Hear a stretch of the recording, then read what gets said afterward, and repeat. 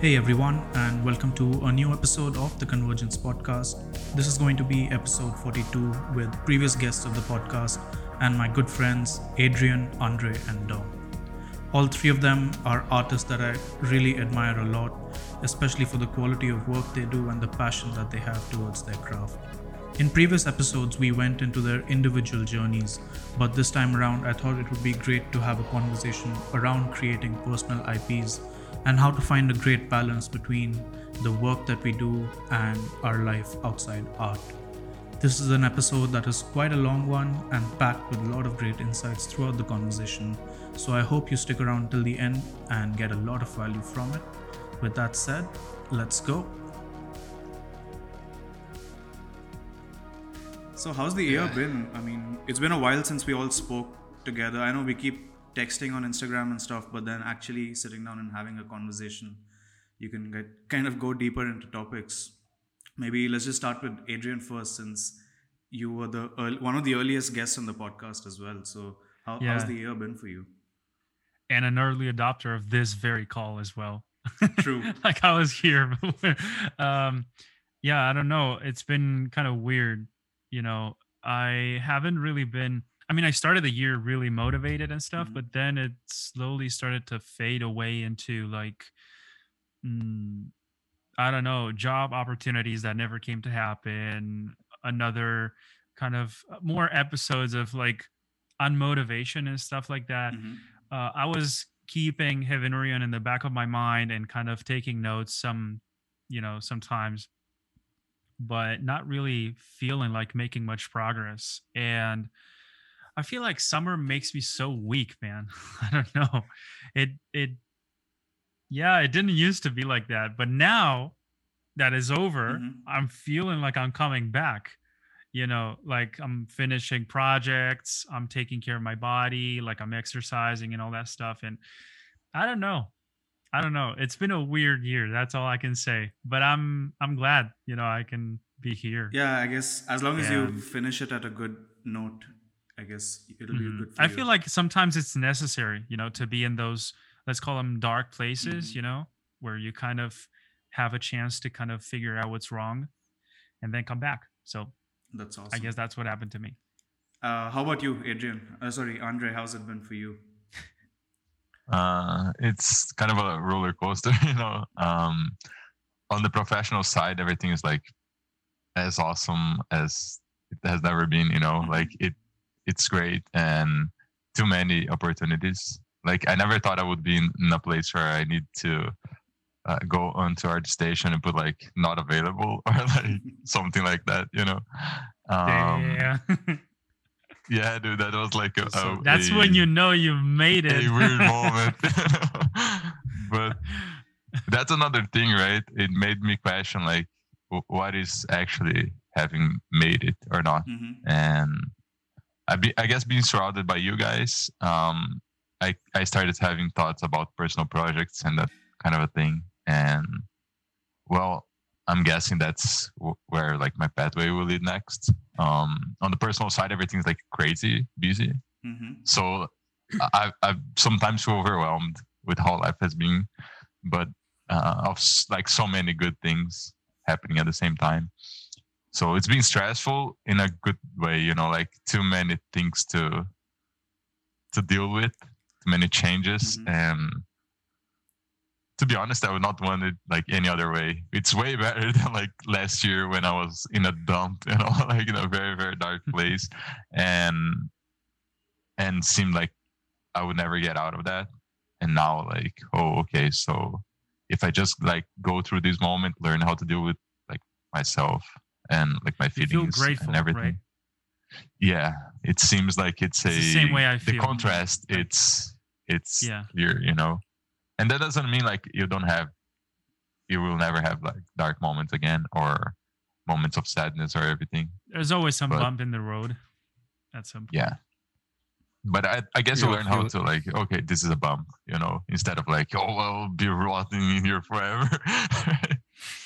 Yeah, I think the first time you overcome those hurdles, then you realize that it's not like a permanent state of being in a dark place, be it personally or professionally, whatever it might be. But coming out of it the first time is always quite tough. But then once you overcome it, then you know it's like part of the process. It will go up and down. And you also learn like the high is also not permanent, you know. So you learn how to value it and like cherish while you have it. That's good. Sure. And how about you, Dom? How's the year been for you so far? Yeah, same. It's like been ups and downs. Like finally graduated this year. I'm so happy school is over. Yeah. That was like probably one of the darkest times in my life, like by far, just from all the course load and everything. So feels like you're out of prison, honestly, like academic prison, and like finally tasting the freedom and just being able to do whatever you want. So now I'm just like being able to go outside more and like chill and just relax for a bit and like just teach on the side, just like enjoy life. And yeah, I'm just like super grateful now that like more opportunities are on the horizon too.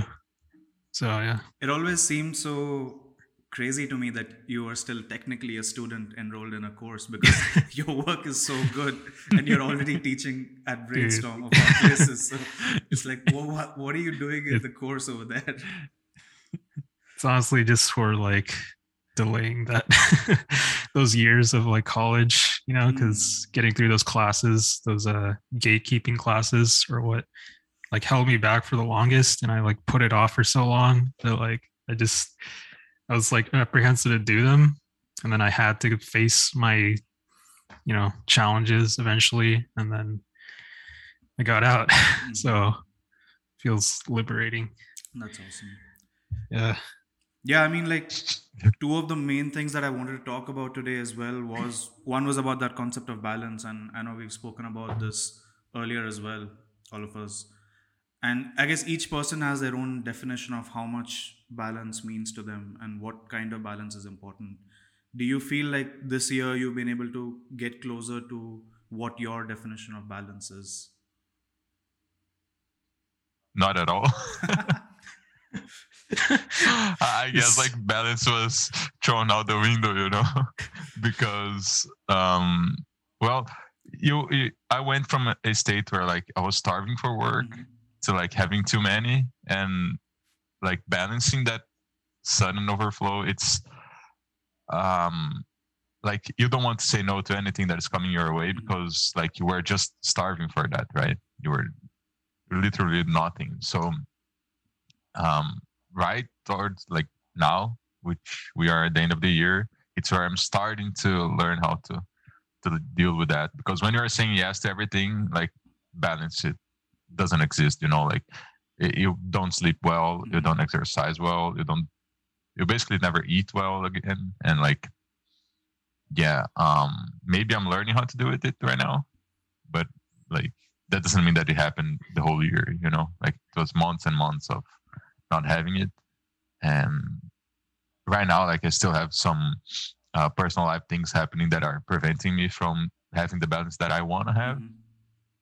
But I guess like the plan is, okay, after everything it's like set up, the balance will come. Because, well, if you have no balance because you don't have anything to do, and then you have no balance because like you have basically no free time or anything like that, you don't have a middle ground in between those times, you know, and you never had the chance to like learn how to deal with it.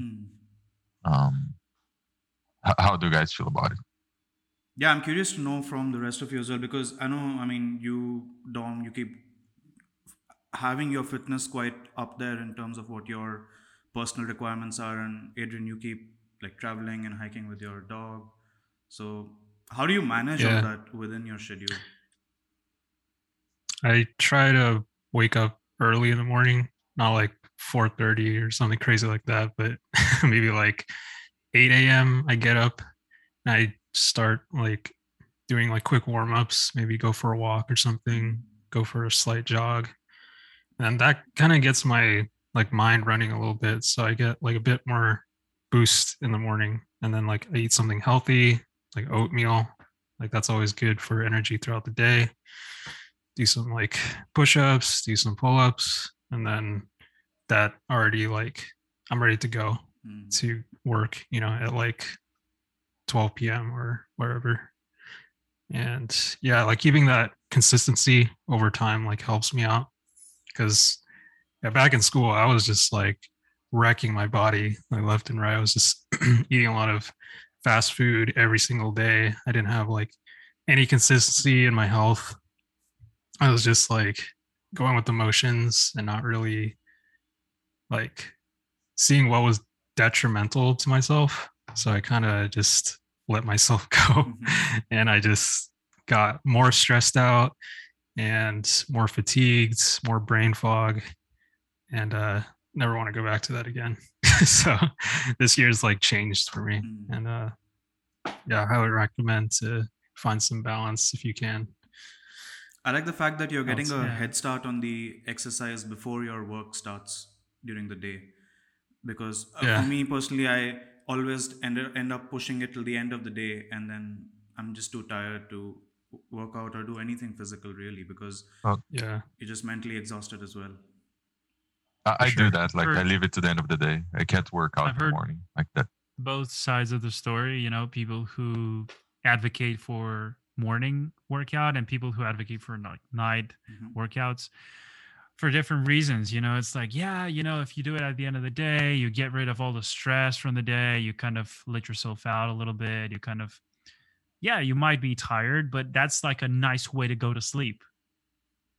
And then you have the other side, that's what I've been always like, waking up early, working out in the morning, first thing you do, then you're ready to start the day. But then aren't you tired the rest of the day, and I'm like, no, actually, well, you get like those episodes, ups and downs of like, oh man, I would take a nap right now. But if you endure that a little longer, like it goes away, and it's like one less thing to worry about for the rest of the day. I've already done that in the morning, first thing. People do this with like drawing or painting or anything that they know they have to do each day. They do it the first thing in the morning. There's a really cool book called Eat That Frog from Brian Tracy. I don't know if you heard about it. It's really interesting. It talks about that. The frog is like this disgusting, not disgusting, but it's like this thing that you don't really want to do because, workout at some point is like, man, I don't like that. It's like I get tired and stuff, but the more you do it, the more you enjoy the activity. So yeah, it's like I guess that's why I do it at night then. Like that's my leisure time, It's not a hurdle for me. Like I really love it. So that's like something. No, absolutely. Yeah. You're like looking forward to that part of the day after everything else is finished. Yeah. Yeah. It's nice. Yeah. And also like if anything stressful happened throughout the day, you can just like go out there and discount everything that you have on the weights, like you leave all your anger and emotion like while you're like making like physical effort, punch the bag. Yeah, kickboxing, the same thing. Yeah. I think I've learned a lot. This year has been like so condensed, in so many ways. Like I've indulged myself in like entertainment activities like watching anime, watching TV shows, watching movies, playing video games, and postponing all the time, delaying, the long-term reward kind of activities like working out, like finishing projects. Like I would always talk myself out of that, like, well, they didn't say any deadline, so we can take longer, well, they still haven't said anything, we can take longer. But then on the back of my mind, I would feel like guilty, like, Adrian, how long do you want this to take, man? Finish the goddamn painting already, But then the more I spend in that state of mind, the more discouraged I would become at my own capabilities. It's weird. I've been painting for so long, but still, I can't face this painting, man. It all takes like this moment where you say, hey, do it now. Just sit down and don't get up until you don't finish it. And it's done and you're done with it. And then you feel proud of yourself. And it's like these kind of self-discovery things all the time, made me realize how messed up we are, sometimes. Like how it's pretty simple. Yeah, exactly. I mean, it is that simple, but Us also who make it complicated. it's that momentum, right? The moment you stop something and you just procrastinate on that one activity or that hard thing, like you eat that frog, it just keeps building up in your mind, at least for me personally. And I mean, I recently experienced that Yes. as well when I was trying to finish the script for the second short film. I finished it midway and then I left it at a certain point where I wasn't able to solve a particular story moment. And then I just kept pushing it away. I tried to sit down on it every night after my work was done, but then I just never typed anything out. I was just trying to resolve it all in my mind without actually typing out the words. It's like painting a picture only in your mind, but not actually putting down any brushstrokes. Exactly. Yeah. Great explanation. That's kind of how I'm indeed, yeah. I'm feeling that right now with the current project. Like I'm putting the book together, like in the document and stuff, but I'm not actually like typing out the story right now. I'm just seeing like how the images are connecting, but I'm not like, I'm not writing out what is happening. So I'm kind of stuck a little bit, and yeah, it's like still a work in progress, but I feel you. Given the fact that, I mean, we're not professional writers, so to speak, do you think that plays into your fear of writing down the story even more? A little bit, yeah, because I don't know if my grammar is actually correct. Because like if there was an editor like actually editing my words, they'll know like, yeah, the grammar analysis, whatever it's called. But I'm just like putting down what I think sounds okay, and then like maybe I'll ask some peers to see if it makes sense or not. But that's all I have. I don't have money to like hire somebody right now. Proofreaders or something like that. Yeah. But you do keep writing down small passages, right? Every time you upload a piece of artwork from the ongoing book series. Yeah. So I try to like write that in the Instagram description. So that'll be easier for later use. I can just extract that and just put it in like the Word document and like edit it out more. So yeah. I mean, before going deep into the project itself, I just wanted to talk about why, I mean, all four of us, we have this need to work on these personal projects beyond just the professional work. And for a lot of people, I mean, I think we're lucky that way that we are able to take out the time to get to do these projects to begin with. But why do you personally feel like you want to do that and put in the time into that?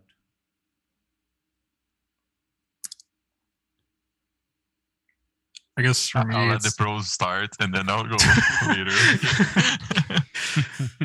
Same. Oh, nah, you guys are. You guys talking about? Well, for me, it's like I just want to create like these projects to help motivate people to make their own projects, because I want to show that you don't necessarily have to like apply for a job if like you don't want to. Like you can literally jumpstart your career with just a personal project, and like that's how I did it with mine. So I think if you take the time to like craft it really well and you don't have like any offers coming in, like this is one way you can like show to studios like what you can create yourself, and then that's already like your foot in the door. Like I didn't really have to apply much. I just worked on this thing like for the 3 years that I did the Journey to the East, and then that's how I got like some opportunities. So that's what I want to show people, like you can get opportunities from like doing this sort of thing. So when you were working on Journey to the East versus now while working on Blue November, you're obviously far more occupied with professional work. How are you finding it now at this point where you already have a career professionally speaking, but you need to take out additional time to work on these projects? Does it boost you further creatively, or is it draining sometimes? How is that like for you? I think for me, it's like the pressure is definitely higher because of the amount of people that came in for the second project.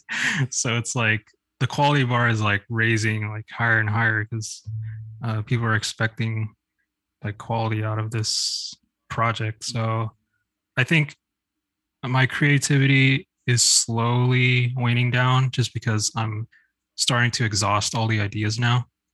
And now it's just time to like put everything together. So I'm kind of in that stage where it's just like writing out the story and then like, just seeing it come together and stuff. Okay. And how about on Heaven Orion? I mean, this has been a project that's been evolving for a while now, and I almost look at it like a ongoing TV show or ongoing movie, because every time you post a new artwork, there's like a new glimpse into that universe that we get to see. Yeah. Yeah, I don't know. I'm just smiling because it just makes me so happy. Heaven Orion is my tribute to the world, I guess. It's like my way of giving back everything that I've received, all the inspiration and all the opportunities and everything, all the chance, every single chance that I've ever gotten to create something. And it's like a reflection of what I have inside, plus all the inspiration that you guys all know, where that comes from. And I really feel like I have no idea what I'm doing, but at the same time, it's like I don't care, if anyone thinks that of me, because I was just thinking about this, earlier today, like this self-confidence kind of thing, this being authentic, and all that stuff. I think I've been struggling with that for a while now. That's why I haven't really made it public until like a year ago, like a year and a half ago. I was keeping it to myself because I was not sure. Well, if people find out what I'm working on, first of all, I'm not even sure what this really is about, and that thing has been slowly evolving. And yeah, it got to the point where I was like, you know what? We can't be like this forever. Come on, let's show it. And I started showing glimpses of it in artwork and stuff that I was really proud about. But I was proud about it in private, like it was secret. And now I was making it public.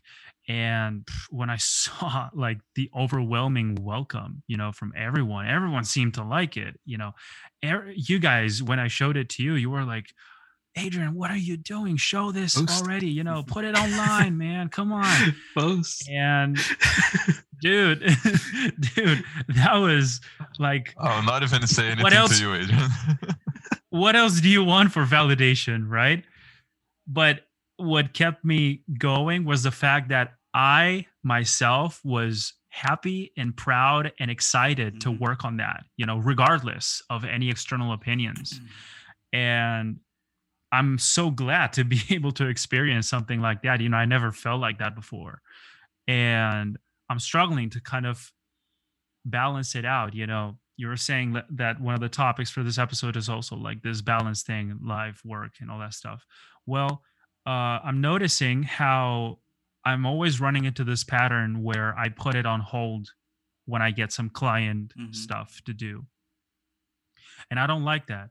I would love to have like a controlled environment, like a schedule or something. And I'm realizing how important it is. I'm going back right now to what Dom said earlier about how it's really important to kind of not only think about, oh yeah, I would do this and that, and it not only build it inside of your mind, but also have a plan, a tangible plan. So that's what I'm working on right now.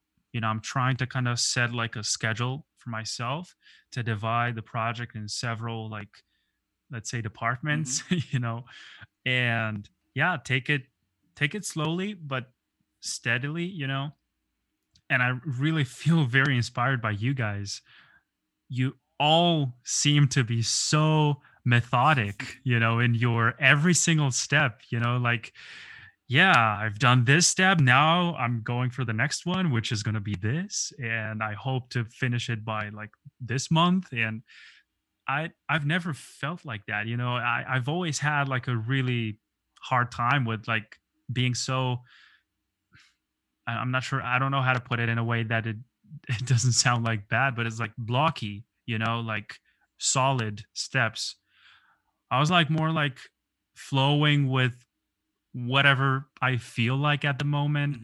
And I'm glad, because that's how most of the best concepts that I've ever made came to happen.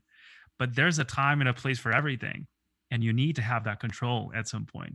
And I'm realizing that now, and I'm glad that I've had the chance to kind of go through that, bump in the road, as we were talking before, to realize this. And again, I'm just trying to come with all of this together, and figure out like a strategy, to make it happen. In a project of this scale that you're imagining, because you're just designing an entire universe. It's not like a particular product, like a movie or a animation, whatever. You're just developing the entire world and constantly filling it in with further details. How do you actually go about finding an endpoint for it then? Like, okay, this is when the universe stops developing further. How would you even go about doing that? I obviously I thought about that many times. The same way I thought, where does it start? I don't have an answer to any of those two questions, but I've definitely thought about it. I thought, should I try to visualize like the big picture of the beginning and the end? Should I focus on a tiny window that focuses on this moment, on this timeline? I don't, there's so many things to think about if you realize, and if you're so devoted to these characters and this place and I don't know, this event, you kind of, it's hard for you to think of anything else. So you're so focused on that. And I think that's what happened to me. I was so focused on trying to think of a way to glue together different concepts, different moments in the story, different situations, different characters, that it makes you think about a lot of things. Like, should I read more books on how to write better? Should I read more books? Should I watch more documentaries on this? I don't know. It's like you always feel like you don't know enough to make this happen. And I think it never goes away, because you always learn something else, something new. And I haven't thought of like an end that's to it. Fascinating. Maybe again, as I said, I thought maybe one book, maybe two. What about 3? Maybe a trilogy. But there's other stories who've made like 7 books. Why not this one? Bro, calm down. Let's make the first one, right? Then, and then I think to myself, why a book? Why not like an online comic, or I don't know. And to be honest, I don't restrain myself to any of those. I don't limit myself to any of those options. I still need to explore. And I need to say that my main focus now is like a book, right? Even though I have stuff that I haven't shown anywhere, but these 2 guys know about it. I've tried to do some animations like a couple of years ago. And again, it's like, I don't know how to combine these things together, but it doesn't matter, because I'm so excited about it that I'll find a way, just working on it. It makes me so happy. So yeah, that's awesome. I mean, that's the main thing, right? It's like, as long as you're enjoying working on that process. And I mean, Andre, you're, let's say, at the so-called early phase of your big personal project, and I was super excited to know about it when you told me you were starting the short film. And I don't know how much you've actually spoken about it in public, but maybe this could be a good opportunity to maybe have a deeper discussion about that. Like, how has that journey been like? Well, I don't think that I have spoken like the at all. NDA. The NDA, bro. Spill the goods. No, but like, it's weird because I surround myself with people that value personal work, like personal projects and big personal projects. Because before I got like any work or anything else, I was doing personal pieces in smaller projects, but like a collection of 5 or 6 pieces that belong to the same project or anything like that. And then I surrounded myself like with you guys that all value a lot the personal projects. And I went like laser focused to the studio that I'm working at right now, because the two owners of the studio, they value personal projects like a lot. They have their own like huge personal project, and I got to know them like through a earlier personal project that they had, like leaving their school, which was a short movie, and now they have their comic book, and like Dom has his book, you had your movie, and like Adrian has this universe. I don't know how to say this, you know. Like, I like that pause over there. Yeah, and Adrian, to describe it. Well, Adrian is Adrian, he doesn't have anything. He doesn't Adrian have has anything, himself. No, dude, it's weird because like I see a lot of stuff from you, and it's so diverse, right?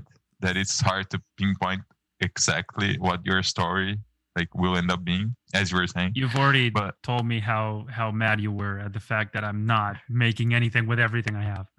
Yeah, exactly. Like it's Adrian, it seems so you have easy so many for things. him to like explore, because I'm completely the opposite way, you know. Like things only ended up developing when I thought of a structure. That's why when I reach out to you, I said like, oh, thinking about the script to really help out, you know, because then I figured out basically all of the story problems on the script phase, and then okay, now the next step is solving them visually and everything. So that's the other step. But like when I see myself surrounded by all of these people that value personal projects so much, and then I had to look like inwards and think, okay, what do I want to say? What's the story that I want to tell? And why did I value like people like that, you know? Because it's not like it was a conscious decision.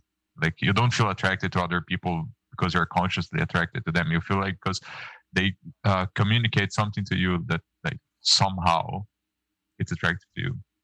And then like was, okay, let's stop and think about what this is. Why do I feel that way towards like personal stories? And how can I communicate what I find out through my own, you know? I guess like there's no way to talk about anything that I came through without mentioning Star Wars, right? But then I came to find out that like what Star Wars actually did for me when I was a kid, it's something that maybe I want to do for other people right now.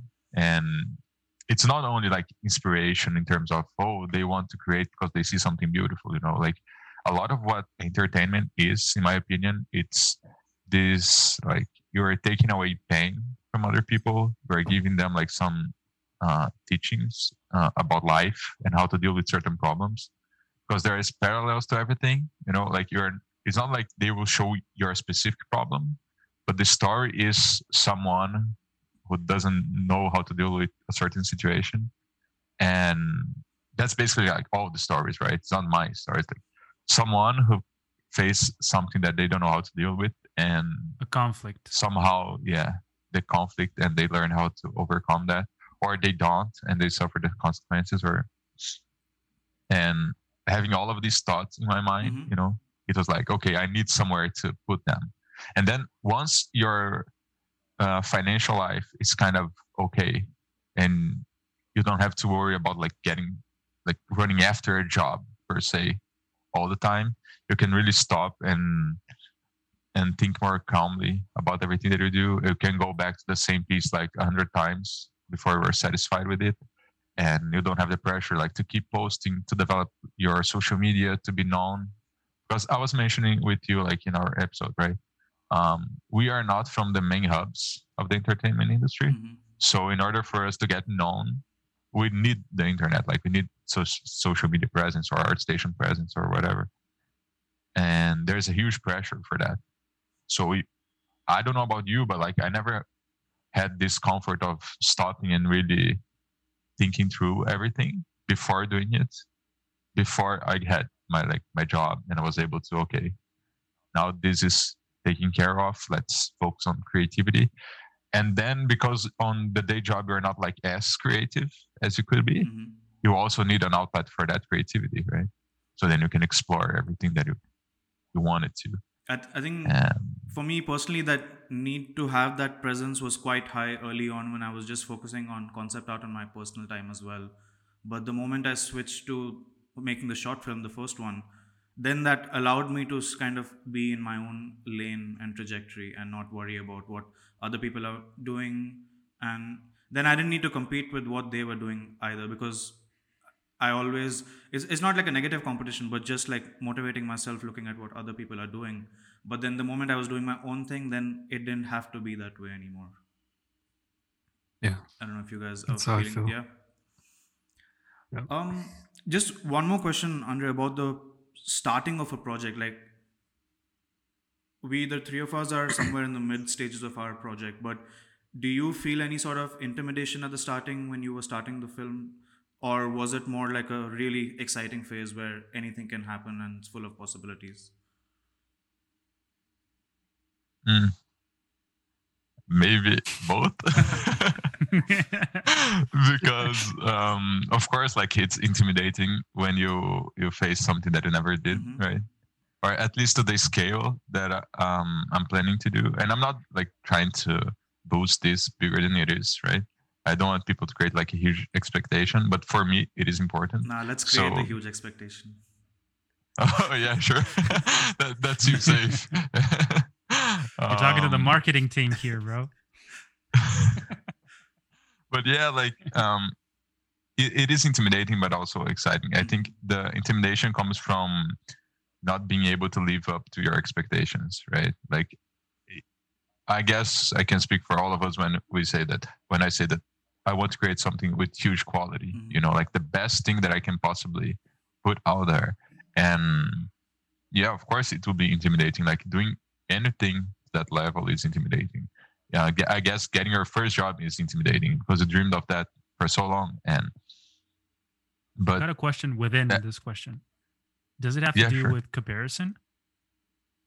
With comparing yourself to disproportionate different options? I'm not sure it's comparison with other people, because it's, like how when you were a kid, you imagine a picture in your head and then you go and draw it and it's nothing like it. I guess that's what's scary. Like, I have this image in my head, and there's the technical aspects of being able to produce it. And what if I'm not able to? And then, like, that's where the scary part comes from. And that's where you have to say to yourself, okay, not being able to do that is not a possibility. Like, I will do whatever it takes. I will learn whatever. Yeah, I hope that the end result is even better than what you had in mind in the beginning. Well, it's better because, like, I guess it has to be better, because then it's not only the image, it's like you surpassed your own expectations on yourself,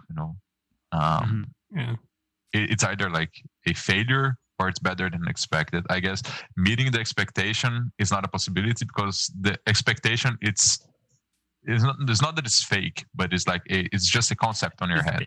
Right? It's not tangible. Yeah, exactly. Yeah, it's not tangible. Yeah. And there's so many things that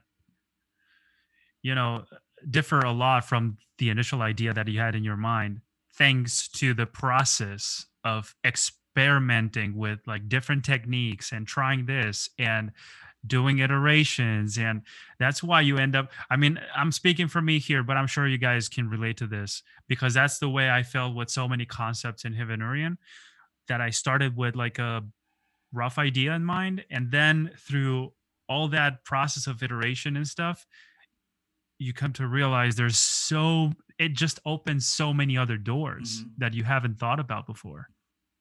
And one thing I noticed about your process was that over the course of these many months, you've been trying a lot of different approaches to make these concepts, because some were just purely line art sketches, some were done in VR, some were done in 3D code. How much does that changing of the process inspire the way you think about the universe in general? How much does that change? What? Like how much does changing the process change the way you approach designing for the universe of Hyvenurian? Yeah, I think it's very closely related to the, to obtaining those new results that you haven't thought about. For instance, I've noticed this when I'm probably using like, imagine, okay, like symmetry tools, for instance. It's like you accidentally come across results you didn't think about before. So you, of course, instantly rush to the eraser tool or Control Z or whatever to, undo that step that you didn't want to do. And then you think about it for a second. Wait, let it like that. Let's continue this way, and see what happens. I mean, you can always go back, but I think it matters, to the tool matters. I want to say that you never know, really. I don't know. I'm thinking of happy accidents now, and I'm realizing how many I've had, but I don't want it to make it sound like, see, this is part of my insecurity coming to the surface here. Like, I don't want people to think that, oh, I'm just lucky, to create all these things, because I create them out of pure luck. It's not really like that. But it's an important ingredient of it. Not the luck itself, but the circumstances that lead you to that moment of creating out of a happy accident, something that you didn't plan ahead. So that's where these 3D programs work that way for me. This is where maybe this new app for iPad, uses some sort of different techniques, different methods that I'm not familiar with, and they just end up giving me an idea. Maybe it's not within the program itself. Maybe I do something in that program that sparks some idea in my head that I feel the need to finish in my ordinary programs, So I walk away and then I finish it on my main workstation. Dude, it can happen anywhere. It can happen out of like a brief explanation on the sand with a stick, yeah, you do this, and you pause for a second, you're like, oh my God, I need to write this down right now, And to me, yeah, that's how a lot of things have come to fruition, out of spontaneous inspiration like that sometimes. There was an interesting thing, Dom. I know. You should not rely on that. No, sorry. Go ahead, Adrian. Sorry. I was going to say that I know you should not rely on that only, because motivation can only take you so far. And if you don't use it at the moment, it vanishes and stuff like that. And you should rely on hard work through practice and repetition. And, I think if you can combine both, that's amazing, That's the ultimate place to be in, because if you've got a consistent way of producing good work, the moment that truly high level inspiration hits you, it takes it to the next level on those particular days. But it still allows you to consistently produce and develop stuff generally, and not wait for that perfect moment. That's an important thing. Yeah. Absolutely. Dom, you had mentioned this interesting thing earlier, that the pressure on the second book was far greater than the first one. And I was just curious about that, because I would almost think it would be the other way around, because you knew that you can finish the book. You've already done it before once, and maybe the second time, it would make it easier for you. Did Dom scare you about the second movie? Maybe. I mean, honestly, like, yeah, I didn't well, the thing is, I didn't expect this second project to blow up to the amount that it did after Journey to the East, because I was just having fun, like experimenting with this like watercolor type style. Like, oh, this might be kind of cool for people to look at. So yeah, I posted it and I was like, oh, it's actually gaining traction. Maybe I should go this direction. And then like I started enjoying like like my other inspirations more, stuff that I liked other than the Journey to the East inspirations, like Dishonored, BioShock, like all those noir type style genres. But yeah, I'm still having a lot of fun. It's just like it's always a challenge to be creative on every piece, because every piece is like really colorful and bright and things like that. So it's like finding different ways to like light scenes and make the scenes all moody and stuff. Like you constantly have to innovate with every piece. Like, and I kind of like the challenge because it helps me not to stagnate. Like I like the bar being raised, so that way, like I'm not, you know, I'm not just like going on easy mode. It's like I like the push a little bit from the expectations and things like that. So it drives me to like want to finish a bit. Can I ask you something about that, Dom? Yeah. Okay, so this year you also started teaching on a bunch of places and making tutorials and everything, and even going to like brainstorm. How did like that experience of having to teach other people your basically your methods also put pressure on the quality and the creativity of this project? Because it seems like you struggle, not necessarily struggle, but like you have to be original every time, and at the same time like you are teaching your methods. How do you pass that along? Like, yeah. It's an interesting question. It's like, well, the thing is like I'm not really fluent in this style yet either. Like this is still kind of like an experimental style that just popped up last year. Like I haven't been doing this for like 10 years or so. So it's like still kind of new to share with other people, like this method of painting where you kind of paint transparently instead of like opaquely like oil. So it's like a learning process for me because I'm still like trying to find a handle of how to approach every painting, not really the same way, but like, you know, just still having that process, you know, like finding your process through each painting, which I think I've started to do now. Like my process is just grayscale the color. Like that's how I work every painting now. So I found it a lot easier developing it and then sharing it with my students and stuff. Like they're starting to get a handle of it now. Like I can I can finally like break down my process a bit easier for them to understand, and they seem to like get it. So yeah, I don't know if that answered it. But I'm also curious, let me know if you need because you guys, like, especially for Adrian and Dom, you guys have been releasing quite a lot of the content from these projects even before the project is supposedly finished. Does that mean that you save some extra stuff just for the final release when you actually publish the project to finish the project, where people who have been following the project get to see some really additional interesting stuff or extra concepts that they may not have seen earlier?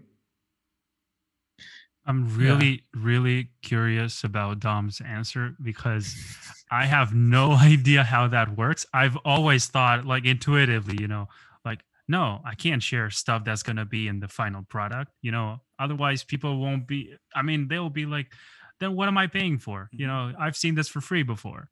But at the same time, I see many other people doing this, but it's like, it's, you have to know how to juggle all these options, you know, because I don't know. I see the way Dom is doing it, for instance, you know, he's posting like snippets of the story in the description along with some you know, the artwork themselves itself, and also some steps like black and white version, you know, color version, sketch and stuff like that. But I've seen so many other people also doing the same later, releasing the entire project under the form of either a book or a short film, and boom, it's a huge success. So I'm like, okay, I guess that works.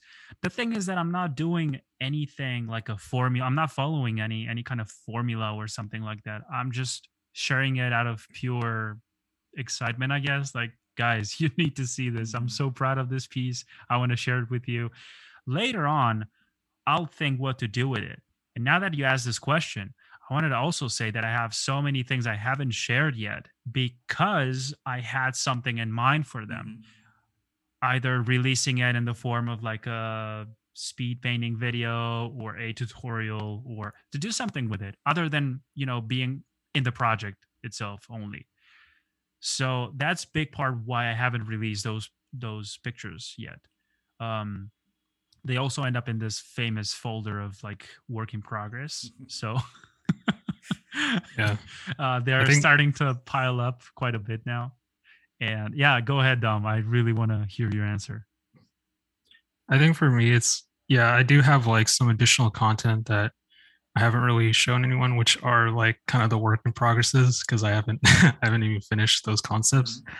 But what the people see up front, like on the profile, is just the paintings of what's going to be in the book, but the book is going to be laid out entirely different. So they haven't seen like how all the pieces like form together in a sequence. So context that's why matters, right? Yeah, everything looks kind of scattered about, like nothing really. I mean, it all looks kind of cohesive like on the profile, but it doesn't really make sense in terms of sequential order. So that's where like the book comes in to like put everything in a sequence to make it make sense to people. And also for people to have like a collection of this project in their library, like at the end. That's ultimately what it is. Yeah, that's a great point. And then they can get inspiration from it. And it makes a difference. At the end of the like, day, you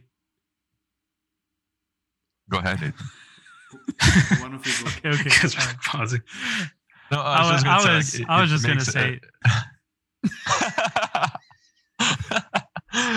It's because I got like. Okay, you go first. Book, right? I'll go after. Yeah, it's just because I got the book from Dom, and it makes a huge difference on how you enjoy it. You know, like even though I followed, if not all, most of it through Instagram and being his friend and everything, like having the book in your hands, it's a complete different experience, and you also feel like you are supporting someone that like you really you want to like them to know that you are supporting them as well, right? You want them like, okay, this is because I value your work, and it doesn't matter what any person say. Like, I'm here to show that like what you are doing. I'm warming your heart, Dom. Good. No, like it's but like for both sides, I think it's important to like it doesn't matter if everything is online, you know. Like if you have something to hold on your hands or like to watch or to interact in any other way, I think it's valuable. Yeah, I think that's a good point. And when I was starting work on Existence, I was quite nervous about that early on. Like I really didn't want to reveal anything or show much at all. But then as I got closer to finishing the project, then I felt a bit more comfortable to share what the project might end up looking like. And now, I mean, looking at how you guys are approaching it, I think for the next project, I want to be even more transparent or open early on, because like Dom said, like once everything is laid out in a certain context, it means something completely different compared to just looking at one particular icon on Instagram. You know, it really is a completely different experience. Yeah, I guess the context matters as well, right? Like what Dom said, like if you take a look at my gallery, like they're all looking nice and stuff, but it's not going to be like that in the final book in terms of like order and layout and stuff. So I guess it's important to kind of let people know about your project, and I'm glad that I did that like a while ago already, instead of like keeping holding on to my project without nobody knowing anything about it, because there's a point where you realize, okay, how am I gonna get this out there if nobody knows this exists? And it warms my heart to hear you guys say the name of it, even, because it's like at least someone knows about this, like and I'm not a marketing genius, but I think there's so many creative ways to come up with ways to kind of let people know about this. And what I was going to say earlier is that you pick stuff from here, stuff from there, opinions from other people. And I've even heard people say that, oh, it's so nice because you don't tell them anything. You just drop the picture and no story, no nothing. You'll find out in the final project, in the final product. And I'm like, yeah, is that okay? Is that good or is it bad? Oh yeah, it's perfect. It's perfect. But then you hear other people say, yeah, well, only the picture is not going to do anything. If you post just the picture, you have to give them something else. So it's like you hear these different opinions, and you have to come up with like an in-between point for yourself that works for you, and that's up to you to figure out. So that's what I'm doing now. That's why I wanted to hear Dom's answer so badly, because I see him doing so well on social media, bro. Yeah. I swear, it's like, dude, This guy's goals. I think, especially with Dom's work, I think he has gotten his audience really invested in his work. Especially, I really see it in his profile. Like people are waiting for him to drop the next concept, and especially because you've shared the techniques as well. It's like somebody could make a Blue November-esque painting of their own, but still you have your own vision of what you're doing with that universe, and that's a pretty interesting thing. Yeah, just like not expecting the amount of support it's gotten over the past couple months. I think it already approached like a year of making the project. So I don't plan to like extend it to 3 years, like Journey to the East. Like that's way too long. So it's gonna hopefully wrap up soon, but there's not like a hard deadline on it yet, just in case like something happens, because anything can happen. And like you have to be ready for that sort of thing. If it doesn't work out, then like you have to be prepared to eject at any time. But that's okay. It's like the failure is like a lesson if it comes. It's not like a loss for me if it doesn't work out or anything. It's just like I'm so is grateful to be on this journey of making this project, and it's like brought a lot of fulfillment to me, and like just making like all these projects like in the future. I feel content every time I'm working on it and like sharing it with people and having people enjoy it and inspired by it and using the techniques and stuff. It's like makes me really happy, honestly, than anything else. So one question, I got a question for Dom. Like, out of the obvious ways of like measuring success in terms of numbers, sales, and stuff like that, how would you measure success on this project? Like I heard you say, like, if it doesn't work, it's not the end of the world, blah blah blah. But how would you know that it worked, for instance, in this case? I think for this case, it's like if people have gotten something out of the project, like they learned, like the new technique that I've shared with them, then I think that's like my form of success. Like I was able to experiment with this new style these past couple months, which I've never even like dabbled in ever. And then like have people, getting inspired by it. Like that's success to me for this one, at least. And yeah, I wouldn't, even if I didn't finish the book, like I would still be happy that I got to go through this, and then like, I can just start the next project. For the second book, did you feel like you wanted to collaborate with a typographer, typesetter to take care of the graphic design side of the book? Because last time you did that completely by yourself.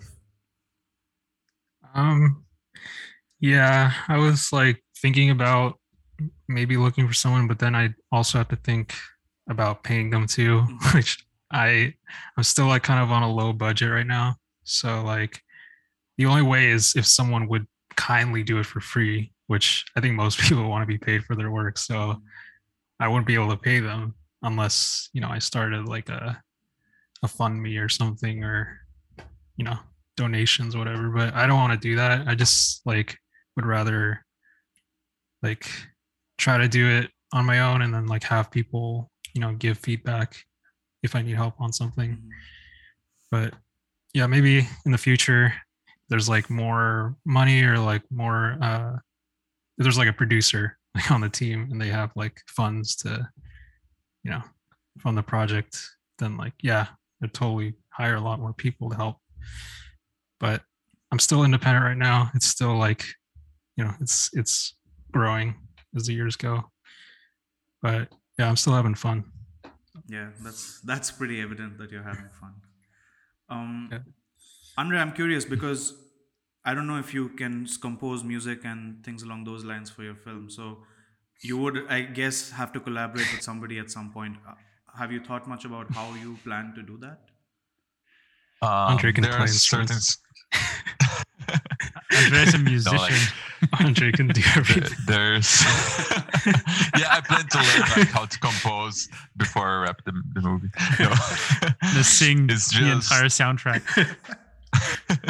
There are a couple of skills that, well, of course, I don't have, and if I were to learn them, like wait to learn them before doing anything.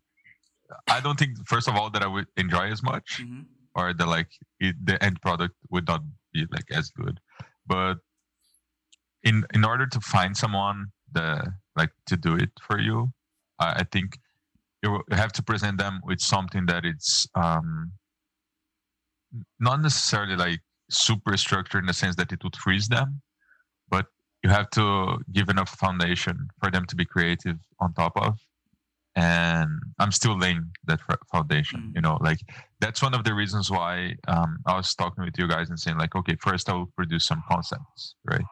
Because I think those concepts with a script, with like visuals and a story to approach people and pitch to them like, okay, do you want to do this? Can we work together? Or I think that will be very important. That's one of the things that I learned on working with Gadgetbot, because they are working on Kaidro, which is an anime, like a manga, or yeah, I'm not sure if it's called manga because they are like Americans, and I'm not sure if that's just for the Japanese like produced comics, but they have like a huge team, and between like background artists, character artists, 3D artists, and how they are willing to direct other people into their own personal projects, right? And accept other ideas that like boost the project to another level of quality from what I see, right?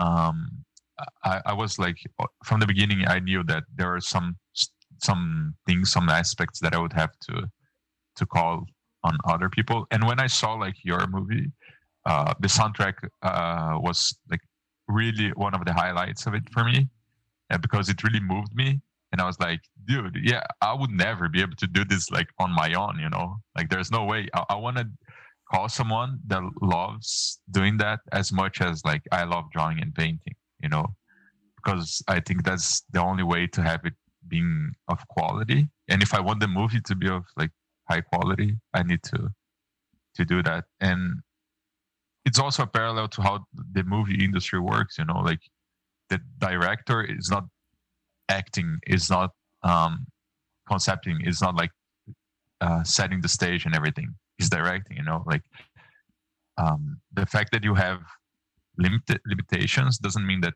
you are less of the owner of the project. It just means that like you know where you're good at and where you're not, and you're humble enough to say, okay, this thing I will not do, and you are not like less for it because of that. Yeah. And I'm not saying like Dom it's less because he doesn't want to call on a graphic designer. That's not the point. Like I just think that graphic design, I think he proved on the first book that he can do, and the first book was like had a great layout. But I never produced music in my life, so there's no way that I'm gonna do that. Yeah, I mean, graphic design still falls in the side of visual design. So it's something that you can still, as an artist, work on. But music is a completely different skill set and things that you have to learn from scratch. So that makes complete sense. And I guess even it really depends on the kind of project that's being done as well, right? Because on a film, you're a director versus a book, you're a storyteller specific to that medium. So you have more control over what's happening. And because everything is being done in that medium of painting a concept, Dom can have more control over that and Adrian can have more control over that. As opposed to like my friends who did the music or the fictional user interface designs. There's no way, I don't know how to use Houdini, so there's no way I could do that. There's somebody else who really enjoys doing that, somebody who's an expert at doing that. So it makes sense to bring them on at that particular point. It was really cool to see how many people you brought in, because it wasn't like, oh, he just brought a friend, you know. No, it was a bunch of people behind all these concepts and the 3D and the music and the effects and everything. It was so cool to see all of, you know, that entire team kind of making this short film. Yeah, it was cool, bro. It was nice. That was epic. Thank you. I'm really curious about like the aftermath of your project, like all the awards and stuff. Like, dude, you're like killing it with all this. I'm wanna hear so about glad your you brought that experiences up, with that. bro. Congrats on The- all the noise that you've made. Thank you. You know, I've seen Yeah.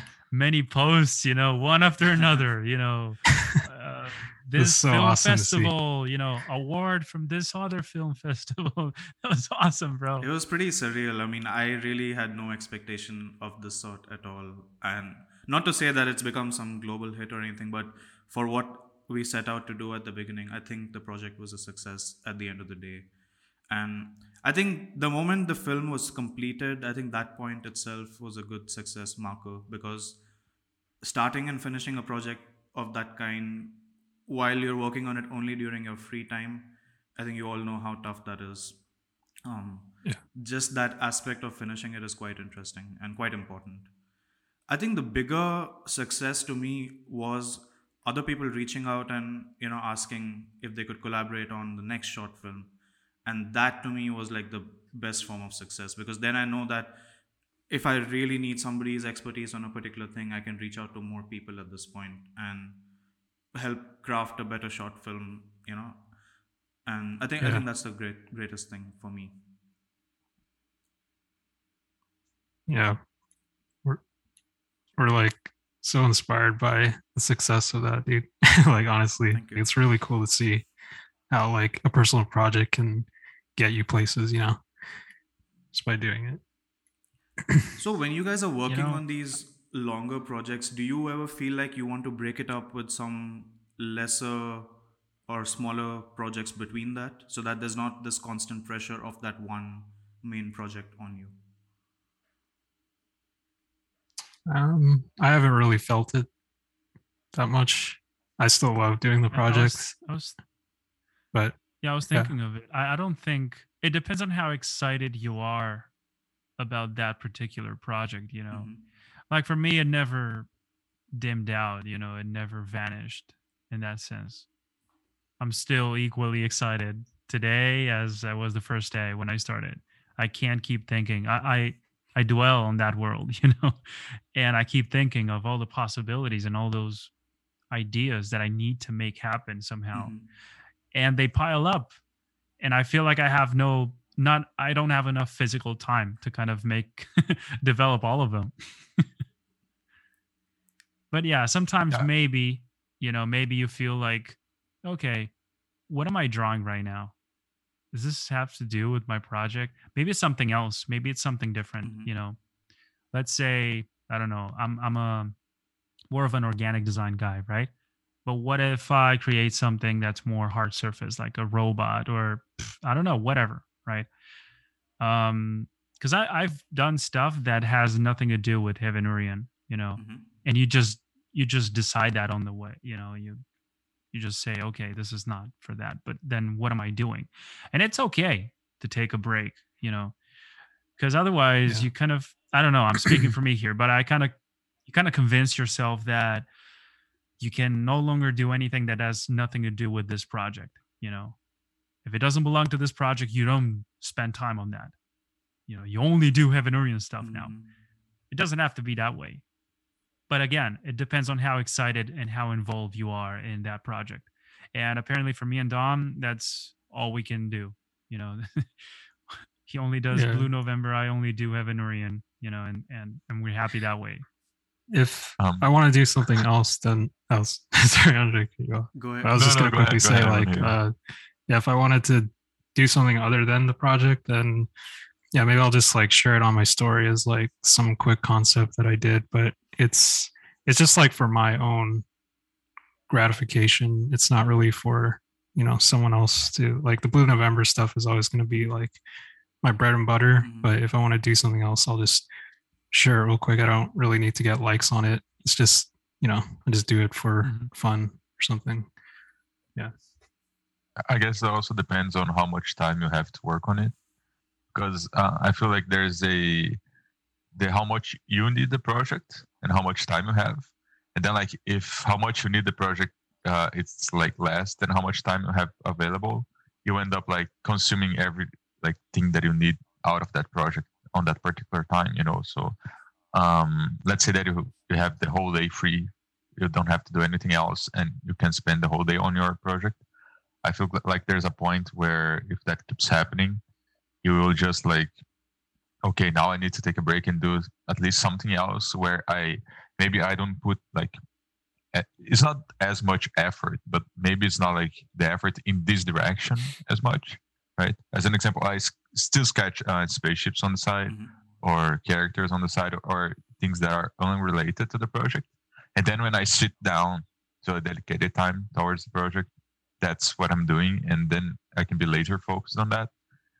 But that doesn't prevent me like from doing other things or put pressure on these like random sketches to be on that world, you know.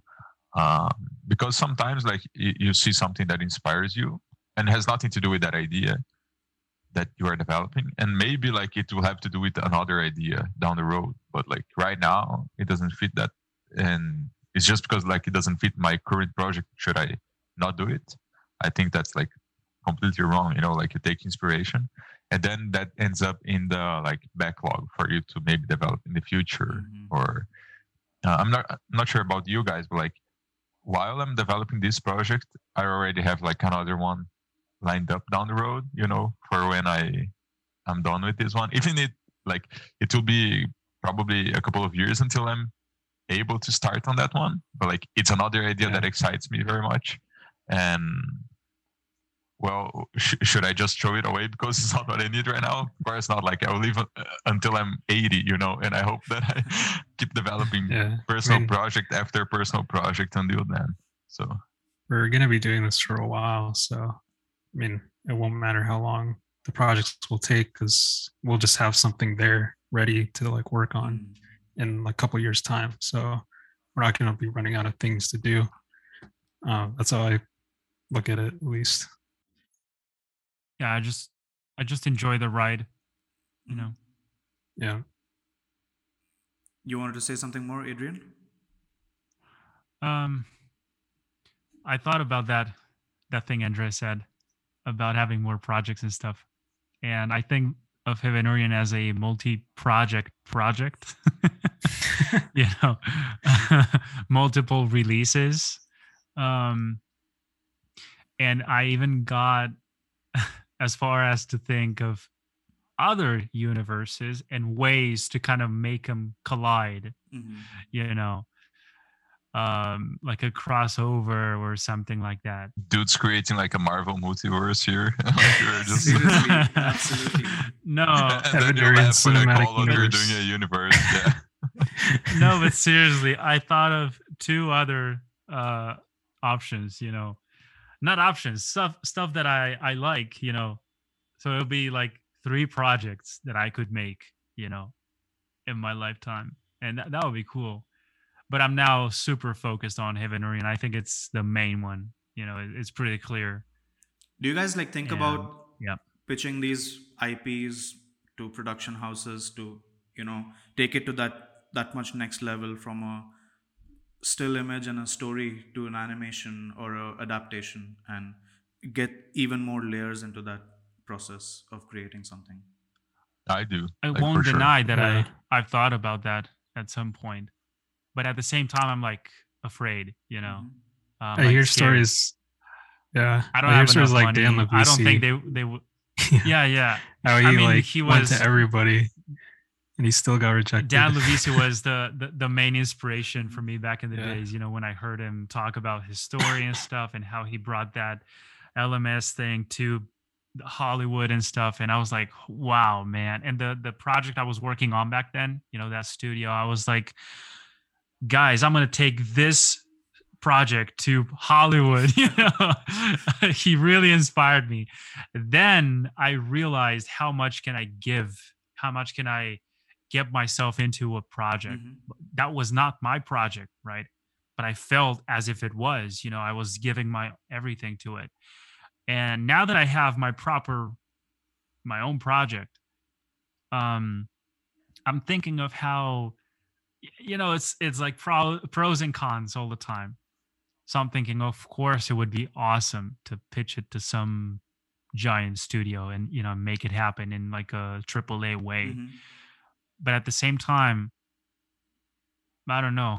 I'm thinking of what position would I take there, right? Because of course you want to stay at the top of you want to be the director, you don't want to leave anyone else kind of get their hands on this and do whatever they want with it and twist it and dilute it into something that's no longer having anything to do with the initial idea. And that's a fear that I have, perhaps that's, I don't know, maybe on some other people's minds as well. And that's why they don't kind of go further with that. No, I think Dan Luizzi spoke about this aspect in the episode with Jan and Emmanuel on the Art Department podcast, where the execs had their own vision of what the story should be and how to actually market that story to a mass audience. And that's when it starts drifting away from the original creator's vision.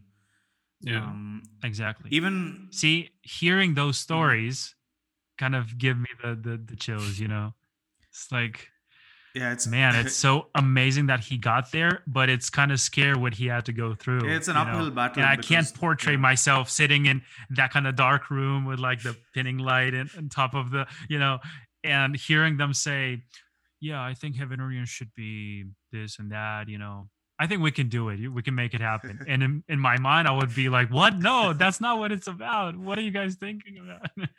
It's interesting. It's kind of like a scary experience. Even Darko Markovic is going through that process of pitching his project Inside 44 right now. And it's interesting that even he's going through the same hurdles that Dan Luizzi went through, because we know that they are both creators who have made this entire world on their own. But then, like you said, what position are you going to occupy in that hierarchy? Because you're not a director, you're not a producer on the film.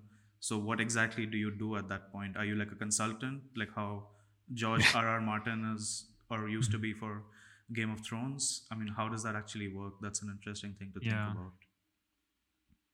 I also think it plays a little bit on like realistic expectations of what you actually want out of it, and then like you can pick your battles based on that. So the way that I see it, as an example, like Game of Thrones, the TV show, right? How I would approach as the creative on that would be like, okay, this is their take on my story, but like my story never ceased to exist because of that, that's their view. And a little bit of that, it's illusion of control that we have over our own like projects, because whether we like it or not, like people will see it on the way that they see it.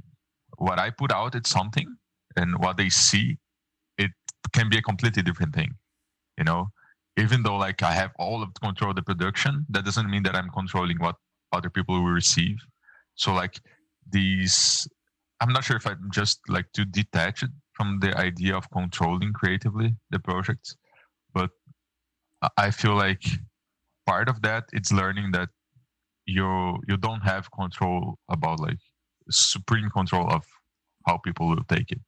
So why would like you deny certain aspects and prevent it from reaching out like more people if your intent is to like really reach out to people?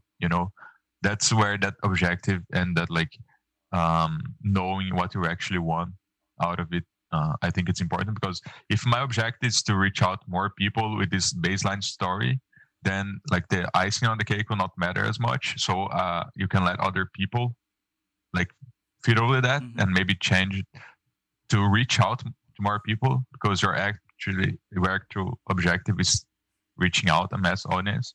And then like if your objective is to be like this very solid creative story, then that you will not reach out to as many people, but because your objective is this one, and then you'll take measures to do like towards that goal, and then like, okay, I cannot go to this route, I need to go to the other route.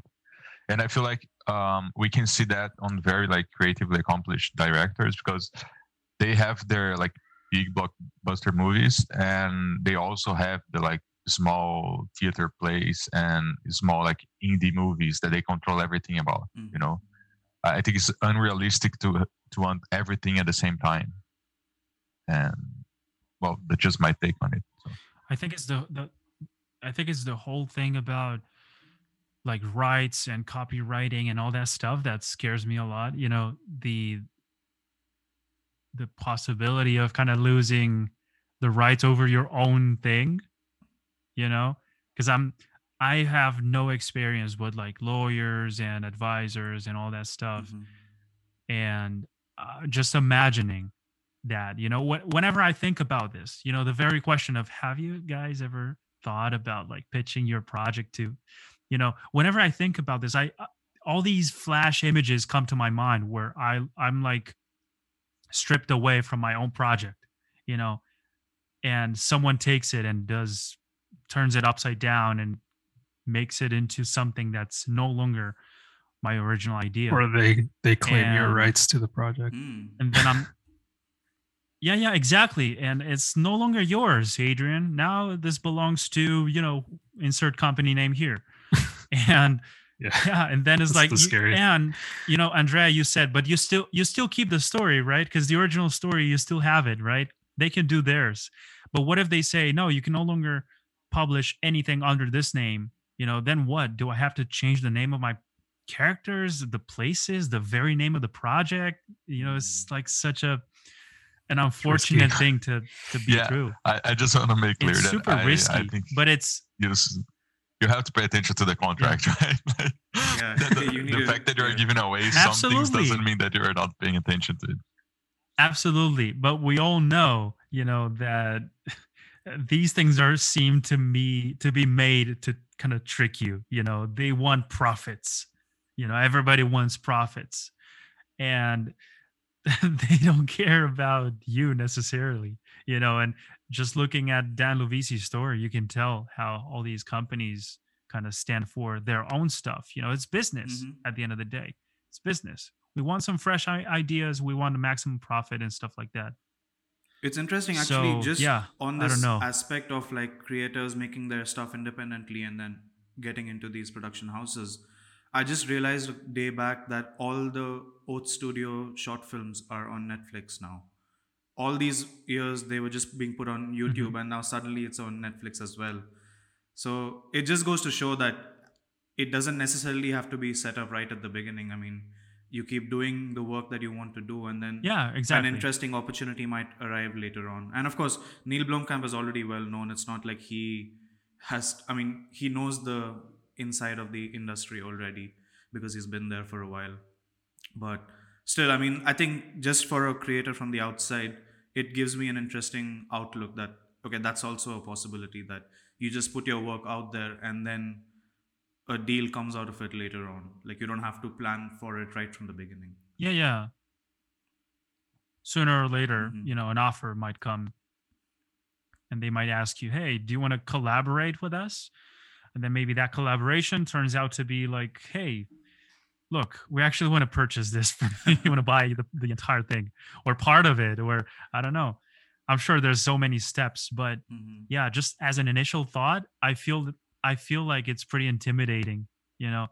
I swear I wouldn't know what to say if tomorrow I get a call from, I don't know, you name any super big company, for whatever reason, they call you and they say, hey, we saw your project. We think it has potential. We want to offer you something, I wouldn't know what to say, man. First of all, I would go crazy over, it's money. It's like big reward and stuff. It's like, you think of your life and how much is going to change, but then you think of how much you're going to lose as well. And I remember, because sometimes I record like episodes for myself, it's kind of like a voice journal. And I was just running across this topic where I said, I think I couldn't live with the idea that I gave away my project that I spent so much energy and emotional investment on in exchange for this amount of money. It's like, okay, but you don't have to worry about anything else for the rest of your life, Adrian. I'm like, yeah, but I can never take back my project. Of course you can. You can make another one. That's partially true, but you can no longer make that one, So I think there's an important level of attachment to be regarding here. And I'm not sure how do you guys feel about that? How attached you are to your creations in that sense? Like if someone took it away from you entirely, how would it make you feel? It's like your I think baby. I think don't that wanna, like- entirely Especially- is the problem. especially without even having finished it. That's the main thing here. Because in my case, I think I feel so defensive because I don't know absolutely 100% exactly what this project is. I don't know the dimensions of it, the limitations of it. I don't know exactly the size of it, and I think that's what makes me feel so like I can't take anyone in right now, because I don't know what to tell them to do about it. I don't know how to integrate anyone else in the team because I don't have that plan yet. So I think that's why I'm feeling this way. But I was wondering about you guys Dom, you were about to and say your something. attachment to yours. The question was like letting go of your project, right? Yeah, how attached do you feel to your project? I think for me, it is like the projects are a good benchmark of where I am at, like skill wise, working on projects. But yeah, it would probably be hard for me to let it go too, just because, like I'm not really working full time like in house or anything. So these projects are like what I'm kind of working on the most, and then just like teaching a lot on the side. So it's yeah, it's kind of like my IPs being given away, because I'm not like part of a studio. So it would be like kind of devastating on some level if someone just like took all the stuff like from me. But yeah, I don't know. I'd probably feel the same as Adrian. I'm curious about your first book. Did you have to get a copyright for the story within that, the characters within the book, or the entire IP? Not really. This one was just like I just finished the book and then I sent it to the printers. That was it. I didn't like go through a publishing process. Like the books don't even have barcodes on it, so it's not even like publish, but it's just self-published in the way where I just made the thing and then send it to the printers. They print it out and I just ship it to like everyone. So that's why I kind of like cut off the sales. Like I'm not selling the books forever anymore. It's only for the people who have like the books in their hands. I saw Dharma talking about that on his stories, about how he copyrighted many things about his project. Yeah. I actually asked him and he said he had to copyright worlds, places, technologies, characters, vehicles, and all sort of names, besides the very design itself, of course. And I didn't know how that worked, actually, because he was mentioning America.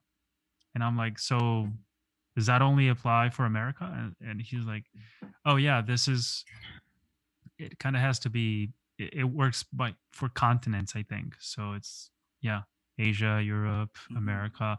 I'm not sure if you have to look. I don't know how that works, right? I only know what he was sharing, and I found it pretty interesting because I thought about that at some point as well. When you're creating something that you have big intentions, you have big hopes for releasing it and making something else with it, you kind of think of the possibility of someone stealing it and using it and selling it, which is inevitably what happens with many paintings, of famous artists and stuff like that. But we're talking here about like a package of paintings, like something else, like an IP, like a story, like an entire book and stuff like that. So you think about those things and I don't know, sometimes you're instantly turned off by the thought of like, yeah, but you're nobody. Nobody knows about this. So nobody's going to take your stuff, like who do you think you are to believe that someone would care enough to kind of steal your stuff and sell it, I mean, I would almost But argue the I think opposite, there's never enough. that it might make it even easier for somebody to steal your work and get away with it because you aren't already well known. Yeah, it's free real estate, bro. That's kind of true. Yeah, because I see a lot of like smaller artists get their stuff taken all the time, and like nobody ever knows where it traces back to. So Yeah. It's almost always these kind of online shops, print shops and stuff like that. They just sell products with your art. Yeah, that's quite common. A lot of times it seems like the artist can't do anything about it almost. This actually, ties back quite well with marketing and talking about your project right from the beginning, because then there's like a proven timeline that you own that IP or you own that idea. That's it. That's something I thought of, like a solid proof. Mm-hmm. Like, look, Mr. Judge, this is the first time that I published this, like, I don't know. It's like you count on those, what do they call those? Metadata, Mm-hmm. Information from the files and stuff like that. Like, yeah, I can prove this, because sometimes, if you create something, but you don't share anything about it online, it's almost like you never created it in a way, right? And then you wait and you keep waiting and you keep waiting, and someone else creates something similar and they post it already. And then if you post it afterwards, you must feel like, okay, everybody's is going to think now that I stole this from that guy, Right. When in reality, I created it as like a year ago, for instance, And that's another situation that I thought about, which is another kind of pressure point, to kind of encourage me to post my stuff, Mm-hmm. to make sure it's out there, so people know, But again, this is almost always in your mind, nobody has ever complained about anything, but it's kind of like an invisible pressure you put upon yourself in case it happens, you never know. I hate that. I don't want to have to do that, but yeah, it's the way it is, I guess. It's interesting, right? Whenever we move away from like a single concept art piece and think of these projects in a large context, it feels like so important, but at the end of the day, it's just still a collection of these individual artworks. But put in that context, the weight of that project is far greater. And that's the reason these thoughts keep coming into our mind. Like, what if someone's thinking I've copied the idea from somebody else, or when is the right time to announce a project? And just so many things along those lines. It's usually what's at stake. Even like announcing a project too soon like can be detrimental to the project, because then people are left waiting for months on end. Like, okay, where is the project? It's a weird things to think about. Yeah, so thank you for outing me. That's the way I feel today. I feel so identified with it. I feel reflected on that, because that's the way I felt when I released that video on my YouTube, where I announced the name of the project, because I was so excited that I came up with a name to put on my project. It was no longer like a placeholder. Now it's Heavenurian, and I wanted you guys to, I want to welcome you to my new project, blah, blah, blah. And it's like, I'm going to post so many videos about it. And then I vanished for a few months, and I've got a few messages, telling me like, yo, bro, I think you let it down a little bit, right? Like, you hyped up with all that thing. Oh, man. And now nothing, And I'm like, yeah, I know, but I don't know what to do. And I don't know. I'm just pointing out the fact that people notice these things, I had a very similar experience as well, yeah. because I released the poster for the film sometime in October, but then the film came out, I think 7 or 8 months after that. And there were times in the middle where people were asking like, bro, are you still working on this? Like, what's happening? But I think the saying goes like, whatever time you estimated, just double it right at the beginning. Then you know how long it'll actually take. Yeah. Yeah. That's why I don't want to like say a deadline. But big movies do that, right?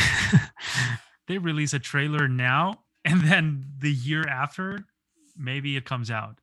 Yeah, but I guess the difference there is they have like, no problem with that. But that's because people are waiting for that already, because there's this star or whatever people are, somebody's directing it, so they're really waiting for it. Mm-hmm. But I guess not. I guess like Go ahead. The way that I'm approaching it, knowing like your guys' experience, because like I follow everything like through social media and talk with you guys, it's that I will start announcing and publishing stuff after it's done, and then like that time where I'm doing basically the marketing or like the advertising for it will serve to kick off the next one, you know. So like you have that buffer. And I learned that from I always talk about this guy. It's a Canadian YouTuber that publishes like gameplays, and what he has, it's a backlog of videos, right? So basically he has 2 weeks of videos recorded all the time, you know. So like right now he's recording the video for 2 weeks after that, and then so he never runs out of skips. content. Yeah, he never runs out. His has like if something happens, there's no pressure for him to like not attend to an emergency because he has to do something, and there's no impact on his income or anything like that.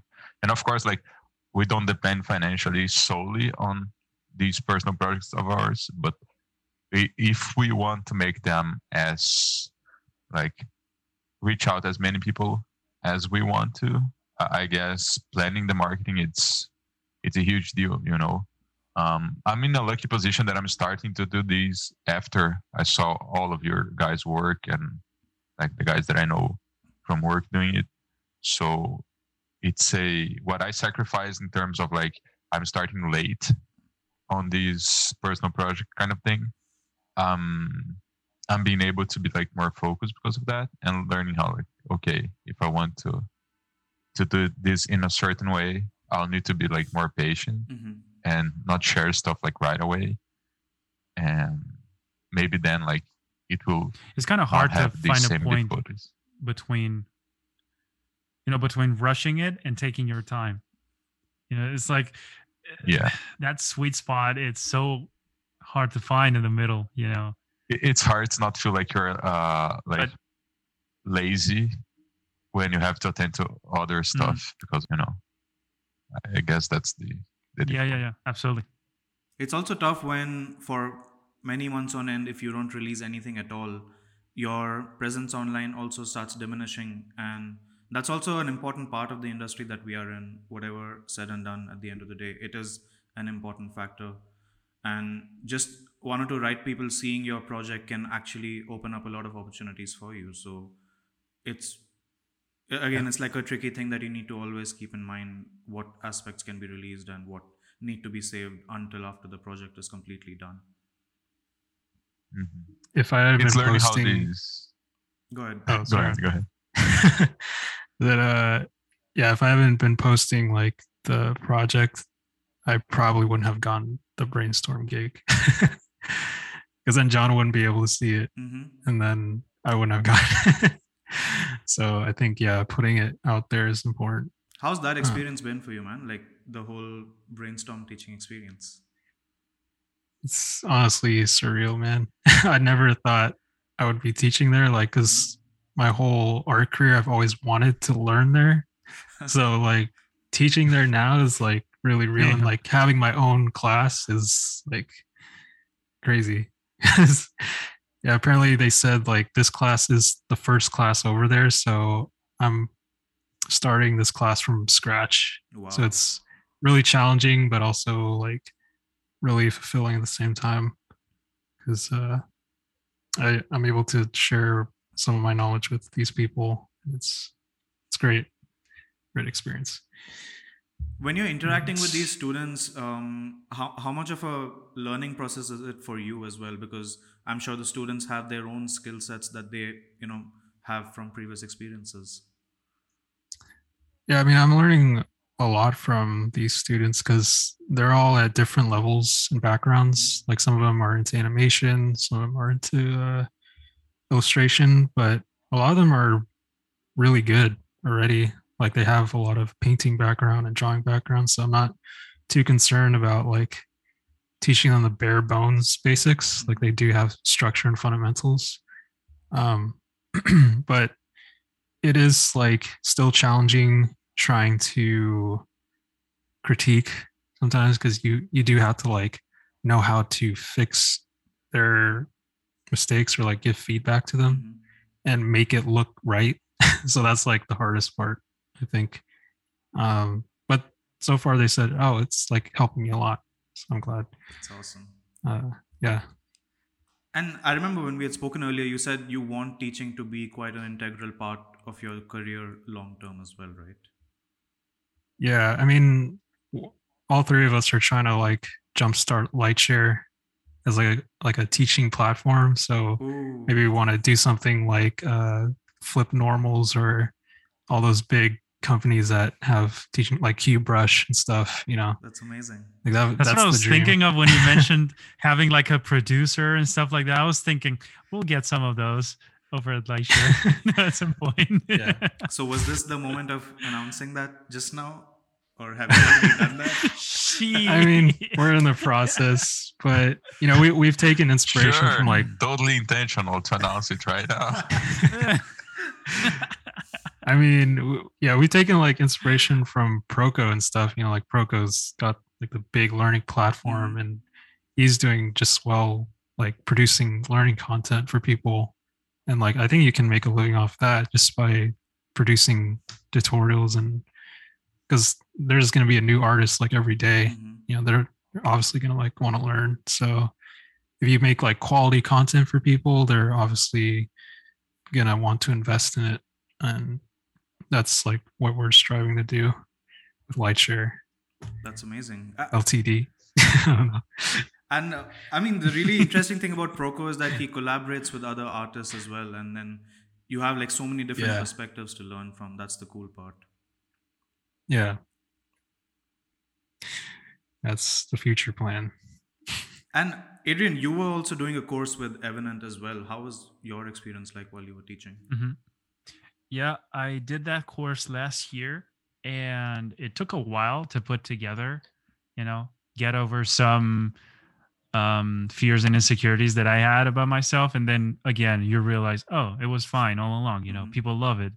And I like to see people invested into the course, you know, they're really involved and they ask for feedback, and there's some really hard workers in there. I'm gonna tell you that they would come up with pieces, I don't know, one day after another, you know, and they would apply the feedback almost instantly, you know. So they have this um their own system of like it's like a forum, like a, you know, their own website per se. um and there's like this private group for this course or this other course, and that's where you kind of keep in touch with the students and stuff. And I'm telling you, man, I would see so much activity, you know. Maybe it's like on and off sometimes, because it's like I forgot what they call that. It's like it never ends, you know. It's like whenever you want to come in, get out, finish the course, start it over, it doesn't matter. It's like always available. So it's on and off sometimes. Sometimes there's nothing. Sometimes there's a bunch of people asking you for critiques. So in my experience, this is my first course ever, right? And it's amazing, man. It's, I don't know, you get to that point again, same thing as Dom, you know. I never thought I would get into, you know, to that position of like teaching, because I feel like I have nothing to teach, you know. But of course, then you kind of sit back, you realize, okay, I kind of know a bunch of tricks. Maybe some people could benefit from that.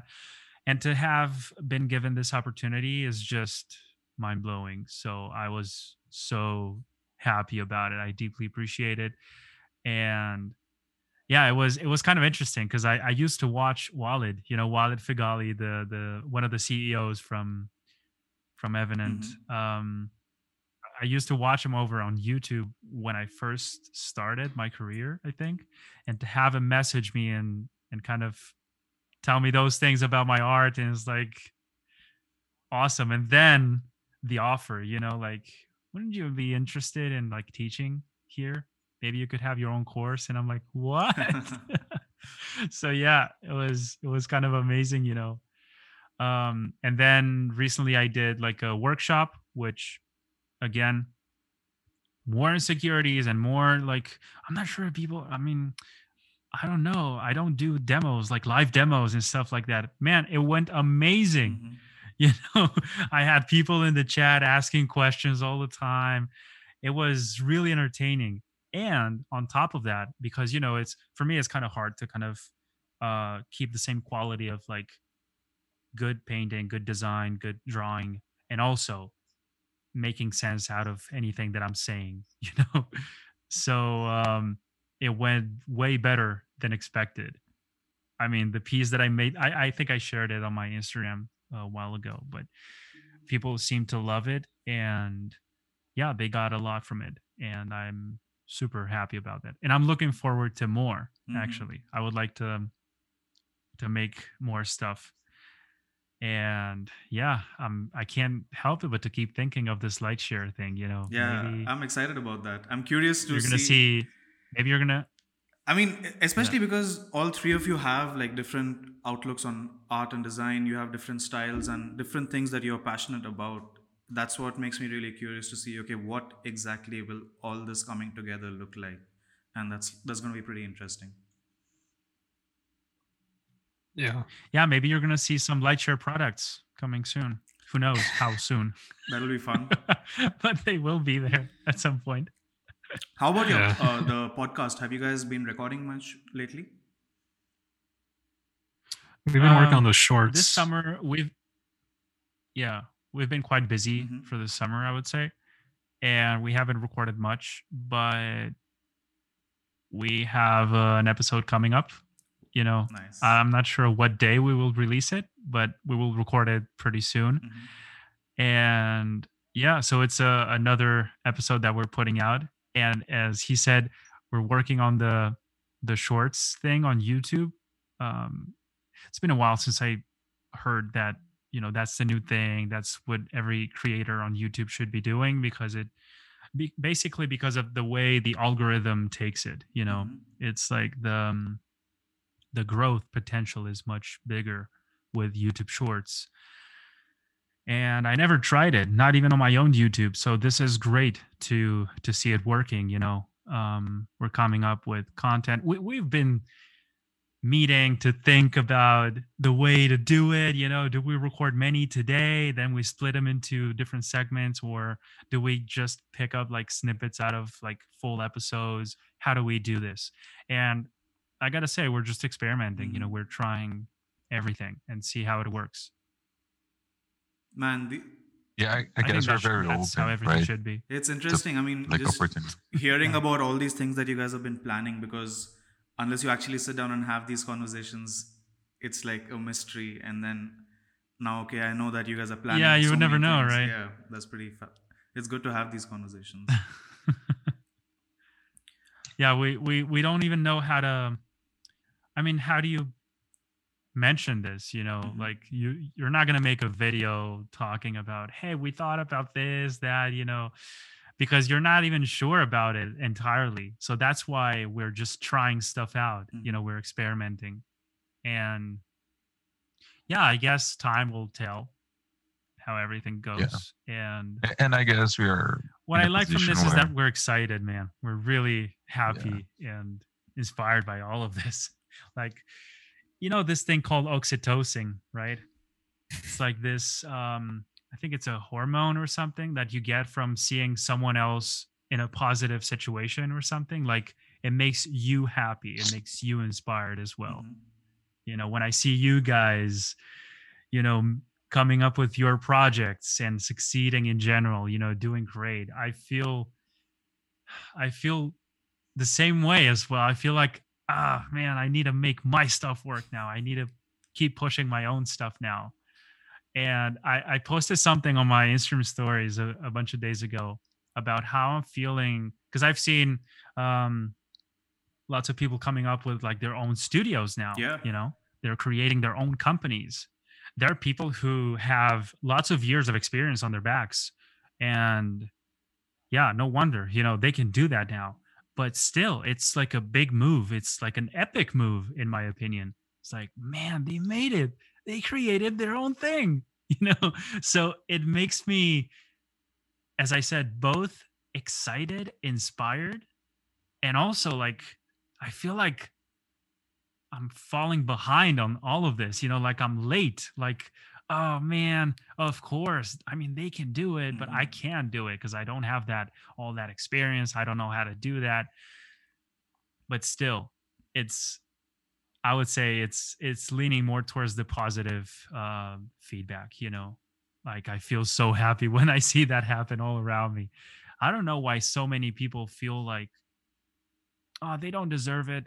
They shouldn't be doing that. Oh, that's not fair. Because I'm here and they're up there. It's not fair. I should be up there.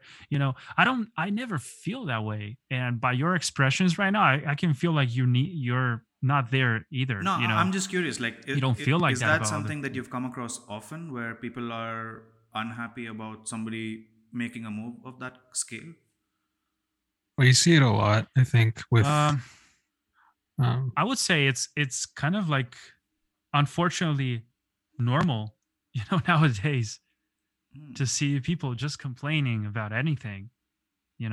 Maybe it's Not younger everybody, people, but in general, yeah, like who aren't there yet. impatient people, I would say, yeah.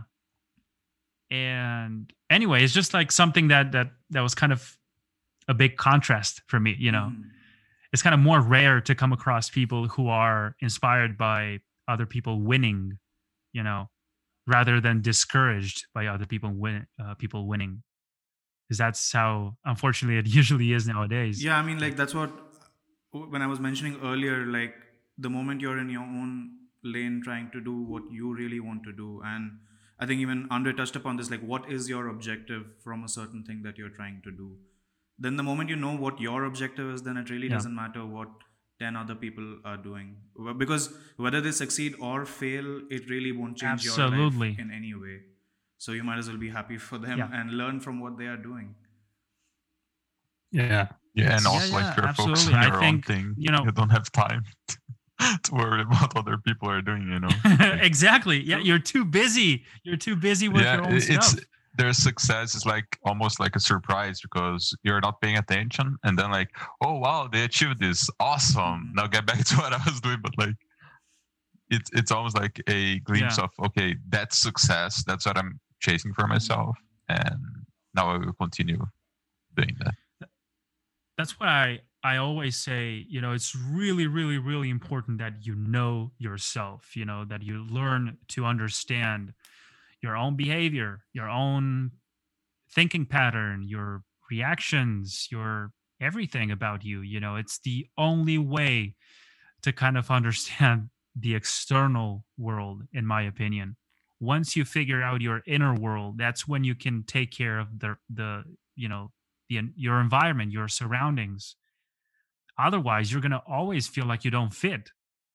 You don't fit anywhere, So I find that like one of the ways to deal with that is to kind of learn more about yourself, to kind of take the time, don't distract yourself as much with. We seem to be swimming in all this ocean of distractions nowadays, attention grabbing stuff all around us. And I don't think that's good for us. I don't think that's good for us. We don't get anywhere that way. It's really, really hard to focus on anything nowadays. And this reminds me of something really interesting Feng said in one of his YouTube videos, like from way back. And basically it was this aspect of, just spending too much time on video games or watching stuff and not actually creating stuff. And the point that he put across was like, I'm creating worlds virtually. If that is not fascinating enough and interesting enough to keep your attention, then why are you doing this at all? I mean, what you're creating should be fascinating enough to hold your own attention.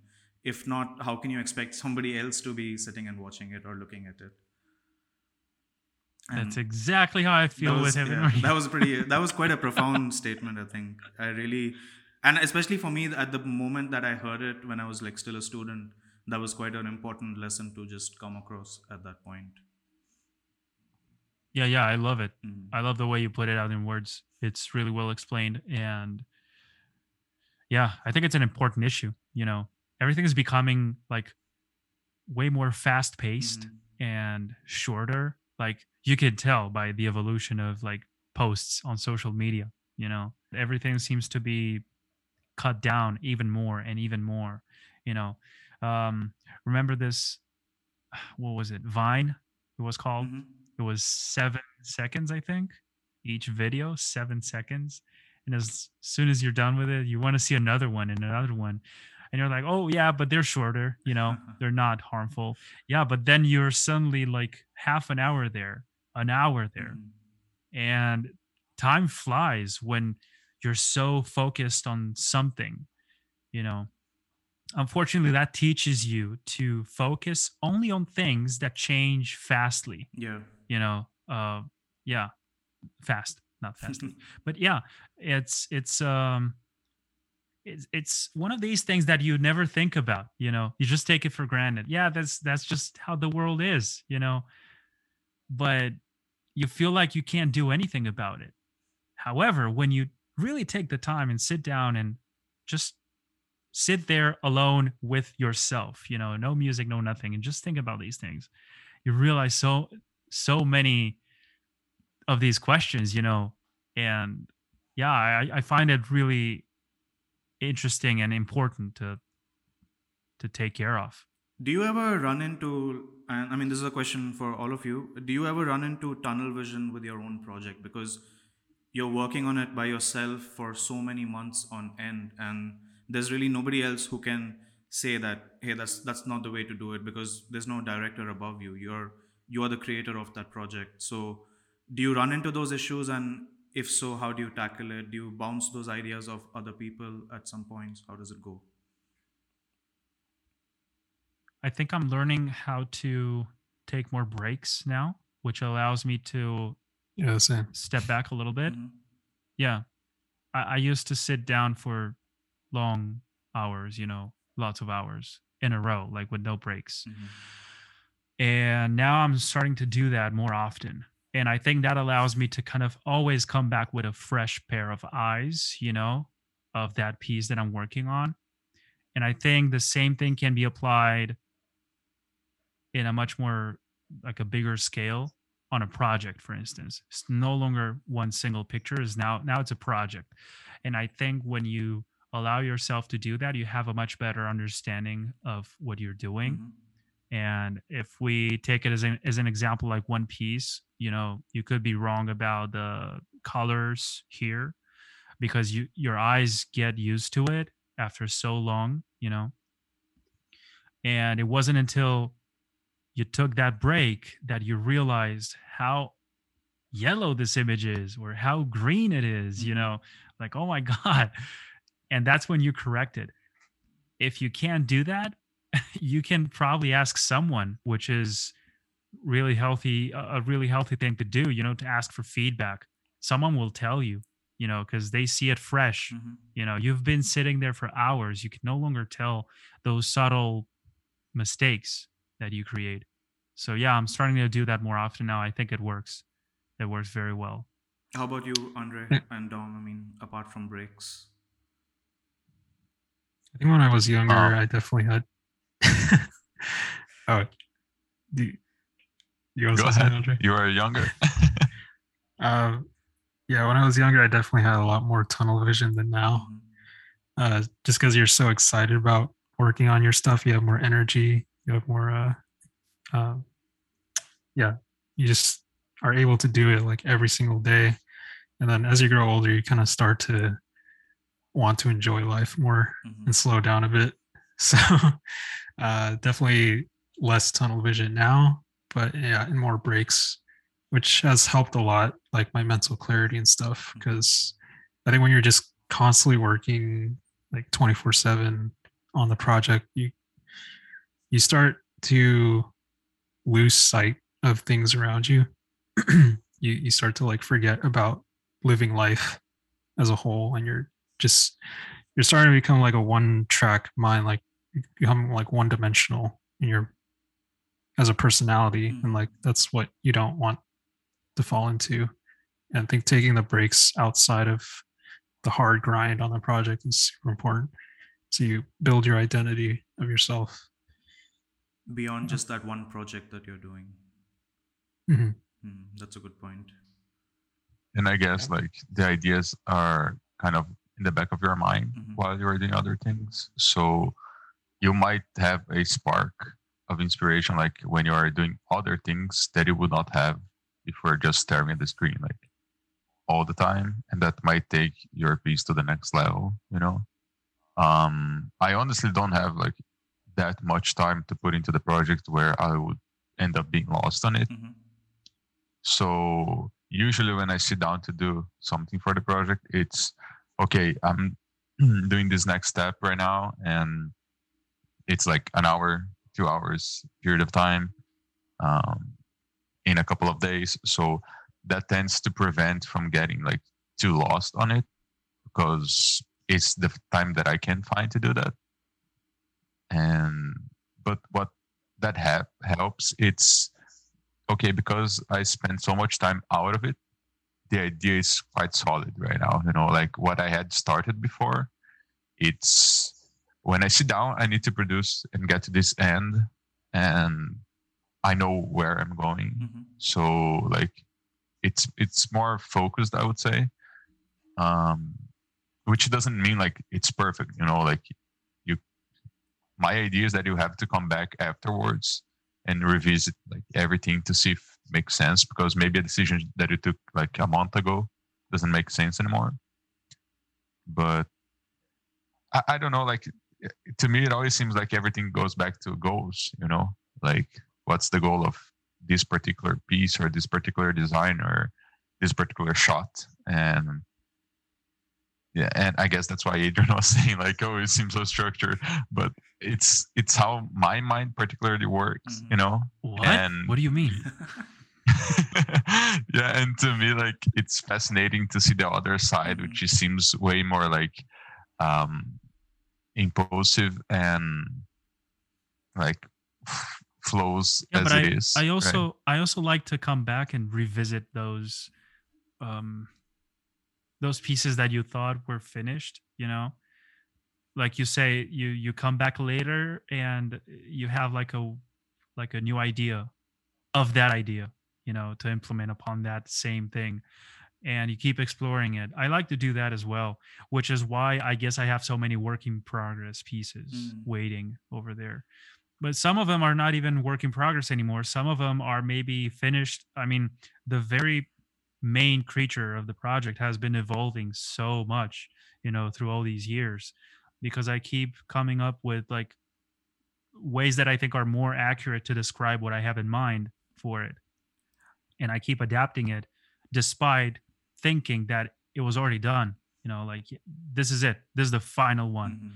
Obviously, I will come to a point where it'll be the final one for real, but as long as I keep developing it, I think I can keep adjusting and, making it more accurate to what I have in mind. At what point, but do you decide that, hey, this is when I need to stop developing it any further? Because especially when a project spans a year or 2 years, your own skill level has dramatically changed across that time.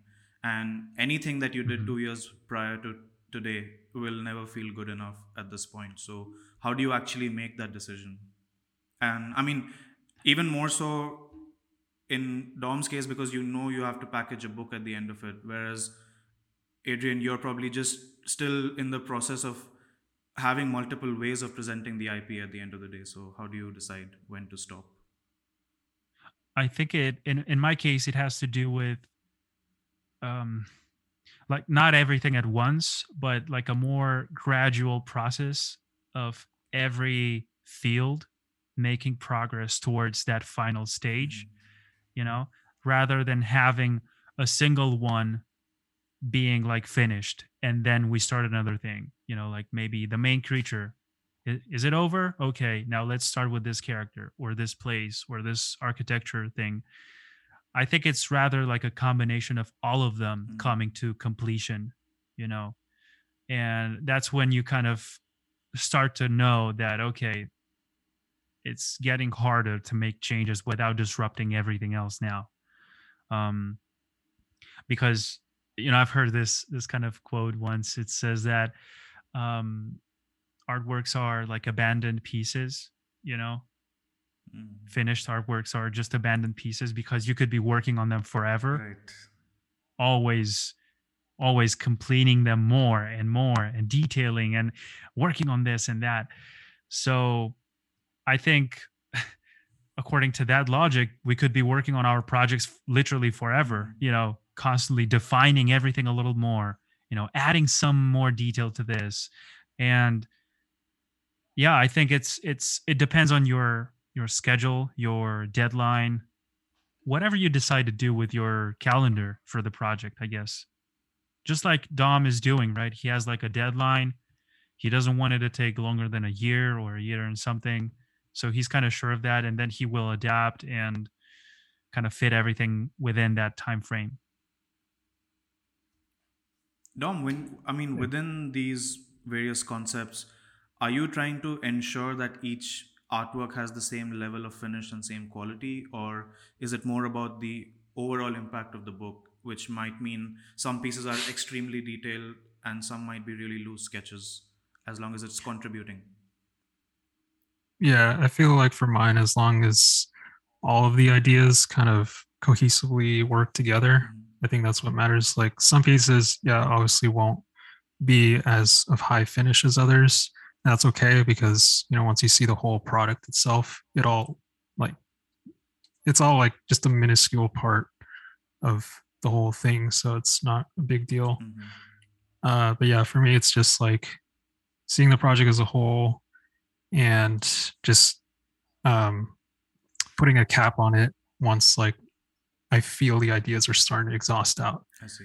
Then it's like, okay, that's when it's time to wrap it up and move on. So we've been going for more than 2 hours at this point, so I don't want to drag on the conversation too much. Yeah. But I think it'll be good to leave the listeners with your lessons across these personal projects, because at the end of the day, if somebody's starting something new, it'll be good for them to learn from your experiences, mistakes, and as well as things to keep in mind so that they can have a smoother experience. So maybe, Adrian, you can start first. Yeah. Okay. So I feel like my journey in particular is pretty chaotic, because I don't really know how these things are done. I don't have like a guidebook that I'm following to create this. In a romantic, poetic way, this comes from the inside, and I'm kind of figuring it out on the go as I keep making progress and I keep coming up with ideas. But naturally, yeah, you take a look here, take a look there, you see what everybody else is doing, and you kind of try to implement it into your own project. You see it doesn't work, so you come up with your own ways to do it. And that's why I'm saying it's so chaotic, because it's not like I'm not following any formula or anything like that, despite trying to, because I convinced myself that, this book has the secret strategy to making your own IP, and then you see it doesn't work for you because, the classic thing, it might work for me, but not for you, because, different situations, different circumstances. So yeah, I would say, in my opinion, you kind of inevitably have to come up with your own way to make it happen, unless you're doing something that's identically like really similar to the structure of other projects. But other than that, I think, yeah, it's a rewarding process as well.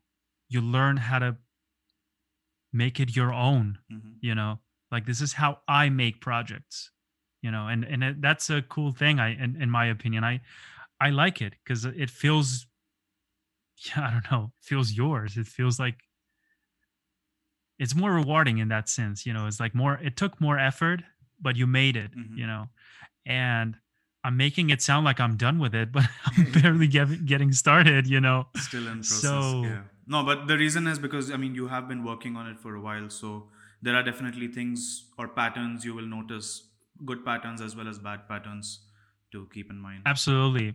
Yeah. So what I'm learning is to, let's say, take care of those moments of sudden inspiration right away. If I don't do that, let's say I'm hiking in the mountain, or I'm going for a walk, or I'm at a party, or I'm buying groceries, or any moment of my life that I might be having like a revelation type of idea, like, oh my God, that would be awesome. I was just thinking of how concepts come to happen, out of kicking a tiny rock, and thinking, oh, I've destroyed like an ant kind of nest or something. I don't know, man. And then you keep thinking of how these things evolve, and then you come up with ideas that have nothing to do with the first thing that sparked that idea. You have to write that down. You have to write it down, because otherwise you'll forget about it. And how we kind of keep trusting ourselves, and no, I'll remember later, no problem. You don't remember. You don't exactly remember everything as you imagined it. So that's why I'm learning to take care of that, and kind of take some notes or make a quick sketch if possible. And yeah, it's really rewarding afterwards, because without that, that's kind of the root of another idea that you might have afterwards, developed from that idea, derived from that idea. So yeah, that's, I think, all I can think about right now. Like, I would just say that, mind your inspiration sparks, take care of them, like note them down, and learn your own process. Definitely have references, definitely kind of look around for inspiration from other people, see how they do their thing, and maybe try to implement it into your own thing. If it doesn't work, no problem, keep trying until one day you'll figure out your own path, your own way, your own formula even, So yeah, that's as much as I can say. How about you, Dom? I mean, you went from the first book to the second book, so there are obviously lessons from the first one that you yourself can implement for your own project. So what was your experience like? I'd say definitely like just enjoy the process itself. Like, you don't have to start with like a huge game plan. You don't have to have like everything planned out in the beginning. Start with one image and see where that image takes you. Maybe it will build on top of new ideas in the same realm or world. And just try to be consistent as much as you can if you plan to like develop this into a world building project, and like really try to deep dive into your inspirations from your childhood, so that way like you have a much stronger foundation. Like, you won't let it go as easily, because I know like, if you're making a personal project and it's not like rooted within you, like for some reason where you like just pull inspiration from the trends or like the popular things out there, it's not going to be as strong of a hold as if it's like really ingrained in you.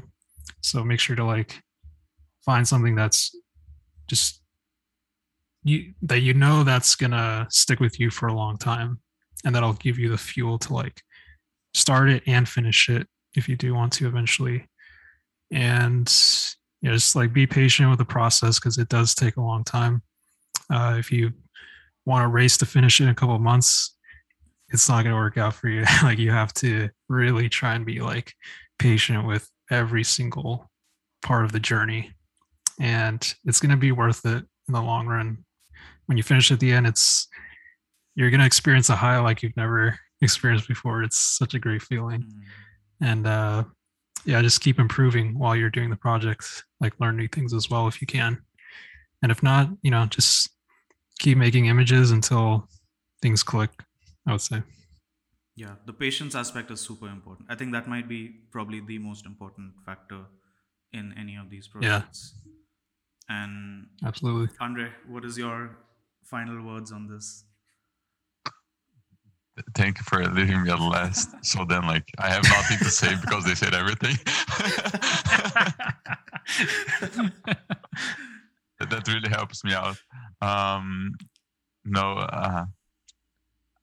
Honestly, like, yeah, I second everything that they said, because a huge part of it's having something that clicks with you. Because for a long time, I tried things that weren't strong enough, and that's why I quit a bunch of projects before starting this one, and find something that like you simply can't not do it. Like, it has such a powerful part of you in it that you can't help but work on that and until it's done. I guess, I mean, knowing what you want out of it, to me, it's extremely important. You know, I'm a person that likes structure a lot. So I'm not saying that everyone needs the structure, but I would say like find the way that it works for you. If you like to act on an OAIM and like do each piece on the inspiration of the moment, do that. If you find that structure works better with you, do that. Don't think that there's a set way to do things, but at the same time, I would look to the people that inspired you and see what they did, because it's very likely that there's something that identified them for you, you know, like that you look at them and say, okay, this looks like what I want. And maybe their approach would work for you. And don't assume anything like from you. Like, I think that when you assume something out of you, or you think that you know yourself, and then you stop exploring like who you really are, that's extremely limiting, and that will like end up making you not like the project's not really you. It's the idea that you have of you, you know, and those are two very different things. So keep questioning like yourself in the sense that, okay, is this the right direction? Where am I? And how can I like adjust where I'm going towards everything that I'm finding out about myself all the time, right? I guess when we are a bit older and you look back and you think that you were stupid, it's not that you were stupid, it's just that you know so much more about yourself as you go on, that like when you are a teenager or a kid, like you just think that you know everything, that you're like, oh, how can I not know myself? Like I am me, you know, like there's no way that, and you get more humble as time goes on, and you start to really understand that we don't know for sure anything. So like you don't need to be so attached to the ideas that you have of yourself, you know. And I think that's how I think about the project. Like I'm not so attached to it that I am not willing to change, to make it more personal, to make it like more like what I want to say. And that keeps me like going, because the previous projects that I did was like too much structure, too much like set that on that goal, and I could not change anything, and that's not who we are. And then like other projects was too loose, and that's not who I am. So like keep adjusting, and everything that I said before, you know, these guys are like, the three of you are truly inspirations for me when it comes to personal projects. So it's weird to have you all silent while I speak, but yeah, if I can teach anyone anything, is that like find the people that inspire you, talk to them, learn from them, and like take your time. You're not working on someone else's deadline, you know. Yeah, I think that's really well summed up. You're working on your own timeline. That's the main thing. Wow, that was like curious. A fun conversation, guys. There's like so much information packed into this one conversation. People will have to listen to it. Yeah. Take a break while listening to it. I hope people enjoy it. I really appreciate you all, guys. And thank you so much for having us, Sid. No, my pleasure, absolutely. I really appreciate you guys coming on, taking out 2.5 hours almost from your schedule. And I obviously love all the work that you all produce, and just excited for everything that's coming next. Thanks, man. Thank you so much. Talk soon. Nice. All right. Thanks a lot. Have a great day ahead. Okay.